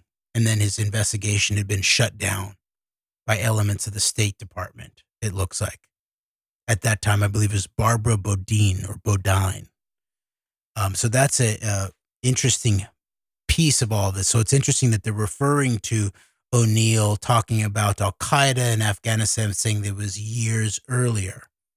And so there's a question about whether there had been some evolution of John O'Neill's understanding in the years subsequent. Okay, back to the text. Page 367 of Robert Maxwell, Israel Super Spy, The Life and Murder of a Media Mogul by Gordon Thomas and Martin Dillon. Quote, in 2001, John O'Neill decided that his time pursuing a lonely course in the Bureau, which he had done for years while trying to get people to listen, was over. Quote, I'm thinking of going into the private sector. That's where the real money is, unquote, he remarked in June 2001. It was time to talk to a close friend and look for alternative employment.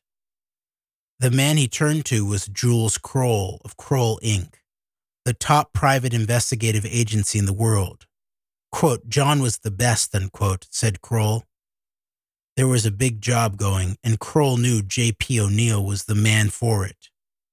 It would eventually give John $300,000 per annum, the kind of money he needed to finance his complex and lavish lifestyle.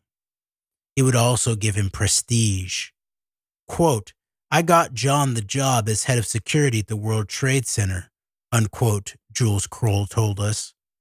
That was at the end of August 2001. On the evening of 10 September 2001, John O'Neill went out on the town to celebrate his new status and the wealth it would bring him. First, there were drinks and windows on the world atop the World Trade Center, where he was now the security boss. Aside, isn't that where Larry Silverstein had his regular breakfasts? Most every morning at the World Trade Center? I believe it was, yes, and then he missed it because of his dermatologist appointment, right? Yes. People go look at our show on Unlucky Larry Silverstein, which is not usually talked about. How about Larry Silverstein was almost mowed down by an apparent hit and run during the apparent bickering amongst different individuals and factions for control of the World Trade Center, it looked like. We called that one Unlucky Larry Silverstein as opposed to Lucky Larry Silverstein, who didn't show up, who had his lucky dermatology appointment on this infamous morning. Back to the text. Oh, yeah, this is what I was thinking of. Quote, then it was on to Elaine's Bar Restaurant on the Upper East Side for dinner, where he talked about terrorism and the 1993 attack on the World Trade Center. By the way, who were the friends that he was at Elaine's Bar Restaurant with on the Upper East Side for dinner the night before September 11th? Was Bill Bratton there? Was Jerome or Jerry Hauer, as Bratton likes to call him? Was Jerry Hauer there? Those sound like potentially his friends that he might have been out with. Who else was there? All right, back to the text. Quote, then it was on to Elaine's bar restaurant on Upper East Side for dinner where he talked about terrorism and the 1993 attack on the World Trade Center. Later, he took friends to Stage 3 at the China Club. Which one? One friend later recalled his saying, quote, at least on my watch, I can say there was never an attack on New York City, unquote. The next morning, 11 September, he was in his new office on the 34th floor of the World Trade Center by 8:45. After the first plane struck, he phoned several friends. He was last seen outside the Trade Center looking up before running back in. His body was found 5 days later under the rubble of the Twin Towers. His contribution to this book was enormous and began several years ago when he first talked about organized crime, citing the Maxwell factor as a significant turning point in the way East European criminals operated. He had not seen a direct link between organized crime and terrorism, but believed that sooner or later one would occur. Quote, if there's big money in it, organized crime will supply the product. They have well-established routes through which to channel fissile materials. Just because they are not doing it now does not mean they won't. Many of the people running crime syndicates have come out of East European intelligence services like the KGB and Bulgaria. Those guys know how to hide their traces. They've been trained to do it, for Christ's sake. When Vladimir Kroichkov was KGB chief, he put his people into the private sector before the collapse of the Soviet monolith, and they are still there in every European country and here in the United States. You only have to look at what Maxwell was about.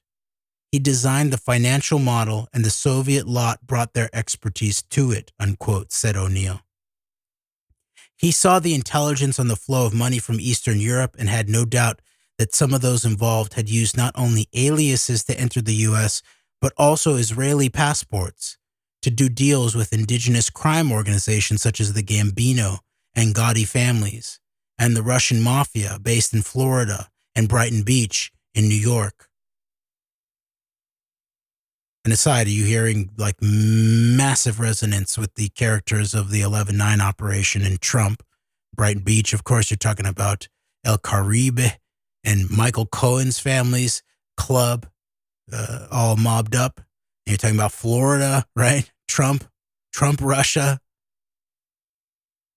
all over that. Epstein's in the mix here, right? This is Maxwell. This is one of the potential godfathers of the Epstein operation, obviously. All right, back to the text. Quote, the fact... Oh, real quick, I will say this. With the combination of organized crime and Zionist leanings and loyalties, though. Definitely.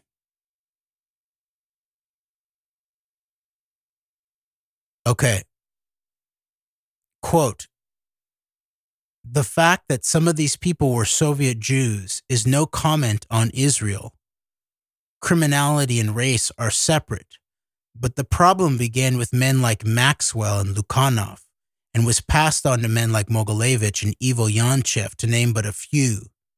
Many of these guys have been able to hide behind big bank accounts or politicians and state officials they bought in countries where they have their operations. Organized crime may not have direct links with terrorism in the minds of some analysts, but just give it time. These people have no scruples. They're just as likely to fly a consignment of missiles to Iran as a plane load of coke out of Colombia into Florida. They are sophisticated and wealthy. Money can buy the silence of important people. It talks, believe me. Their laundering of money is hard to trace, and terrorists have learned from organized crime, from the Maxwells of this world, unquote, John O'Neill remarked in one of his conversations, punctuated by brief absences from the table while he took another call from a friend who was a source or a source who was a friend.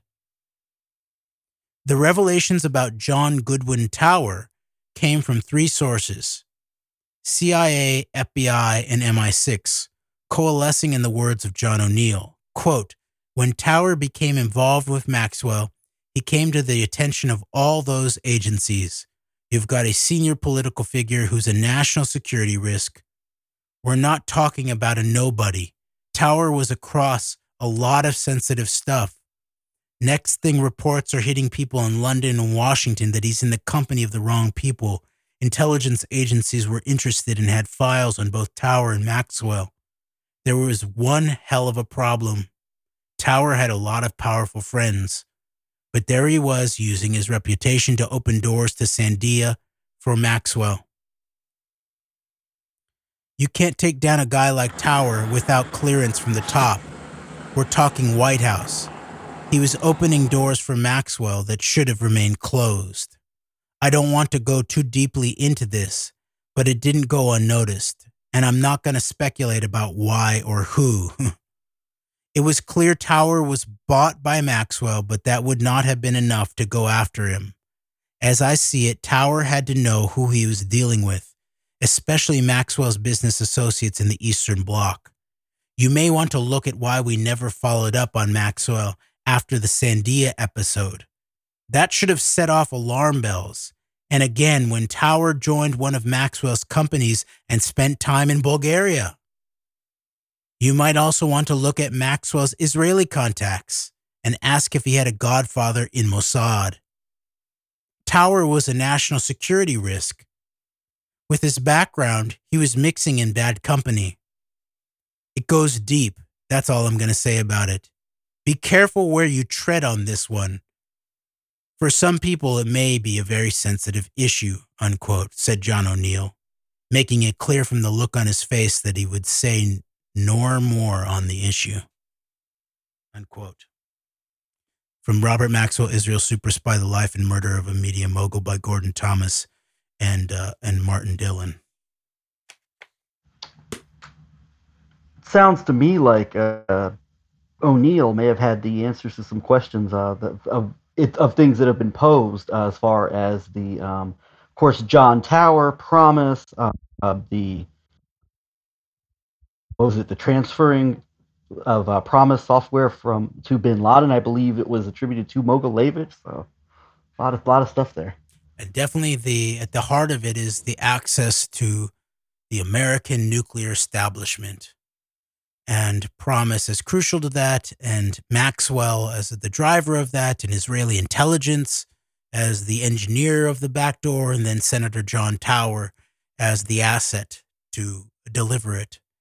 And once again, Mogilevich and Bin Laden, interesting questions, but more central to ground zero, I would say, is Maxwell, Tower, promise, Israeli intelligence, Sandia, nuclear pits, and ground zero, and the murder of thousands of human beings, then justified the murder of potentially millions after that fact. So, and I agree with you, Greg, it sounds very directly like O'Neill, in his own words, as quoted in this book, is talking about the Israeli connection, how sensitive this is in terms of the full spectrum of all of this. There are certain people that might not want, who will guard this. You got to be sensitive about this. And so there's a lot of questions left open by this and John O'Neill too, in terms of his own judgment or what that all means, how he got wrapped up with the Jules Krolls and apparently the Jerome Howers and the Bill Brattons, and found himself at ground zero the morning after he was out on the town partying it up with his buddies. And it's clear that he knew about the Maxwell network, knew how it sat at the intersection of certain key aspects of organized crime, Israeli intelligence deeply in the mix, Soviet intelligence deeply in the mix, those in the US and the UK who knew.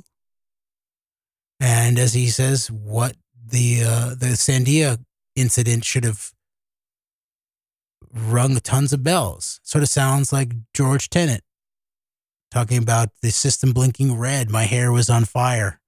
And remember what we then read from Gordon Thomas's Seeds of Fire, and what Tenet was focused on, which included this whole array of things: organized crime, the Russian mob, Mogilevich, missing nuclear materials, dirty bomb making, Israeli intelligence role in Europe in terms of all of this, the breaches in U.S. nuclear laboratories, Chinese and Israeli intelligence working together on exfiltrating basically the family jewels, apparently, of U.S. nuclear intelligence, including the drives of the X division of the Department of Energy's nuclear bomb squad, the NEST, who then conveniently were out of the country for the first time in 3 years, doing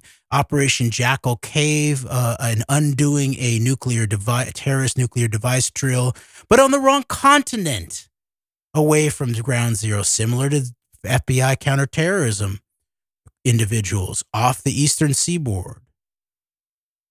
The head of the Joint Chiefs of Staff out of the country, I believe. All right, so these are a lot of the dynamics here, and back to where we started. You could say, I guess we'll never know. Sure, I guess we'll never know exactly what was John O'Neill's mind. What was in John O'Neill's mind in relationship to exactly what he knew, or why he was, hooked up with these guys. It's very possible we won't know all of that. But meanwhile, look how much we can know, and how much it begins to make an understanding of what actually happened, or what's continuing to happen everywhere from 9/11 to 11/9, before and beyond. How coherent we begin to actually piece together the facts and the forensics way beyond, I guess we'll never know, into no. Look at these networks. Look at individuals who have names and motive and opportunity and means in all of this. And meanwhile, why are they still just out there not being questioned about all of this? People don't even know about them, a lot of people. So, no, we're not going to let it rest as I guess we'll never know, or it doesn't matter in comparison to the crimes done on top of the crime. Neither of those are correct. And I would say that one is not correct, and that we'll never know. We do know. We do know some things. We don't know everything, but we know enough to make a public case.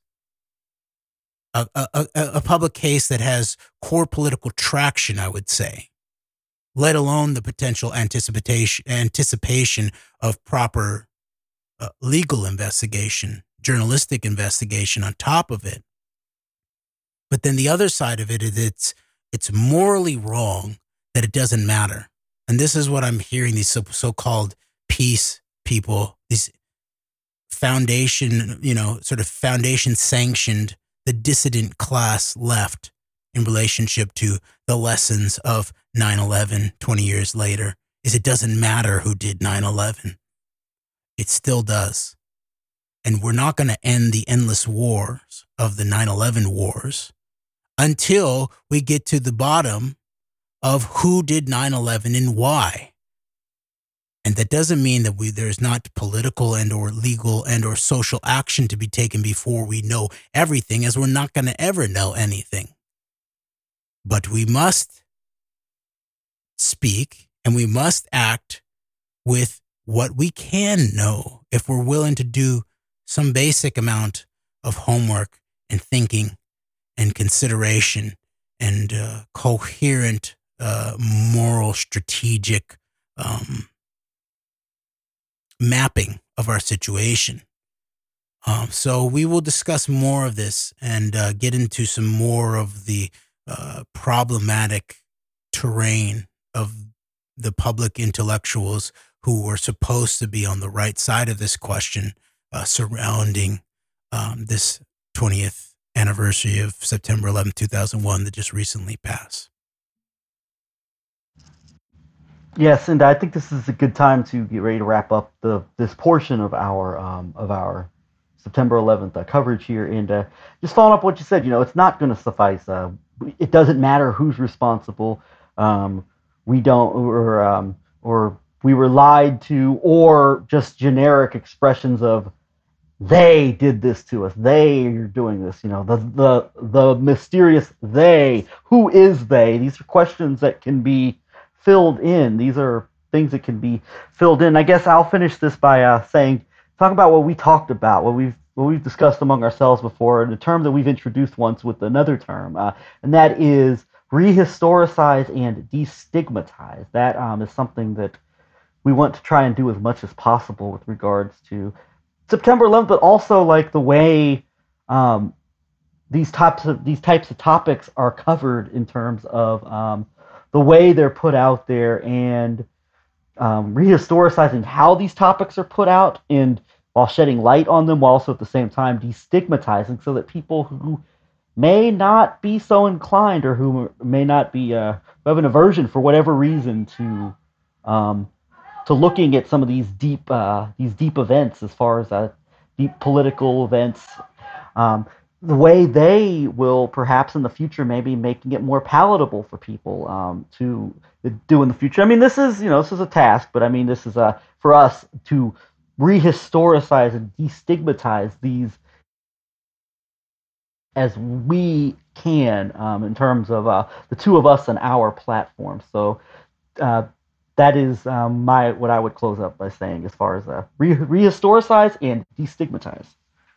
Yes, and that is only, I believe, the responsibility that we can take on. We're not going to be able to make this easy for people. We're not going to be able to make this convenient or socially strategic for people to be able to take on, no matter where they're coming from. But what we can do is attempt to recontextualize it and destigmatize and relegitimize or rehistoricize some of these questions about these key events. And then the different sort of spheres of people who maybe were unwilling to deal with this aspect for whatever reason, they can then decide whether to take up what I would assert is their moral and patriotic duties or not. And some will choose not to. Some have chosen not to. But to all of good faith, we're all in this together. And none of us have the key or know the whole truth or are the ones that the whole thing is dependent on. No, we're all in this together. And by being in this all together, we're also all in this with our own individual responsibility to decide how we're going to deal with this or not. And so I think we here at The Antidote urge us to deal with this. I couldn't agree more. All right. Thank you, Greg. Thank you, everybody out there, for listening, hanging out with us. All right. Until next time, Antidote, we out. So long.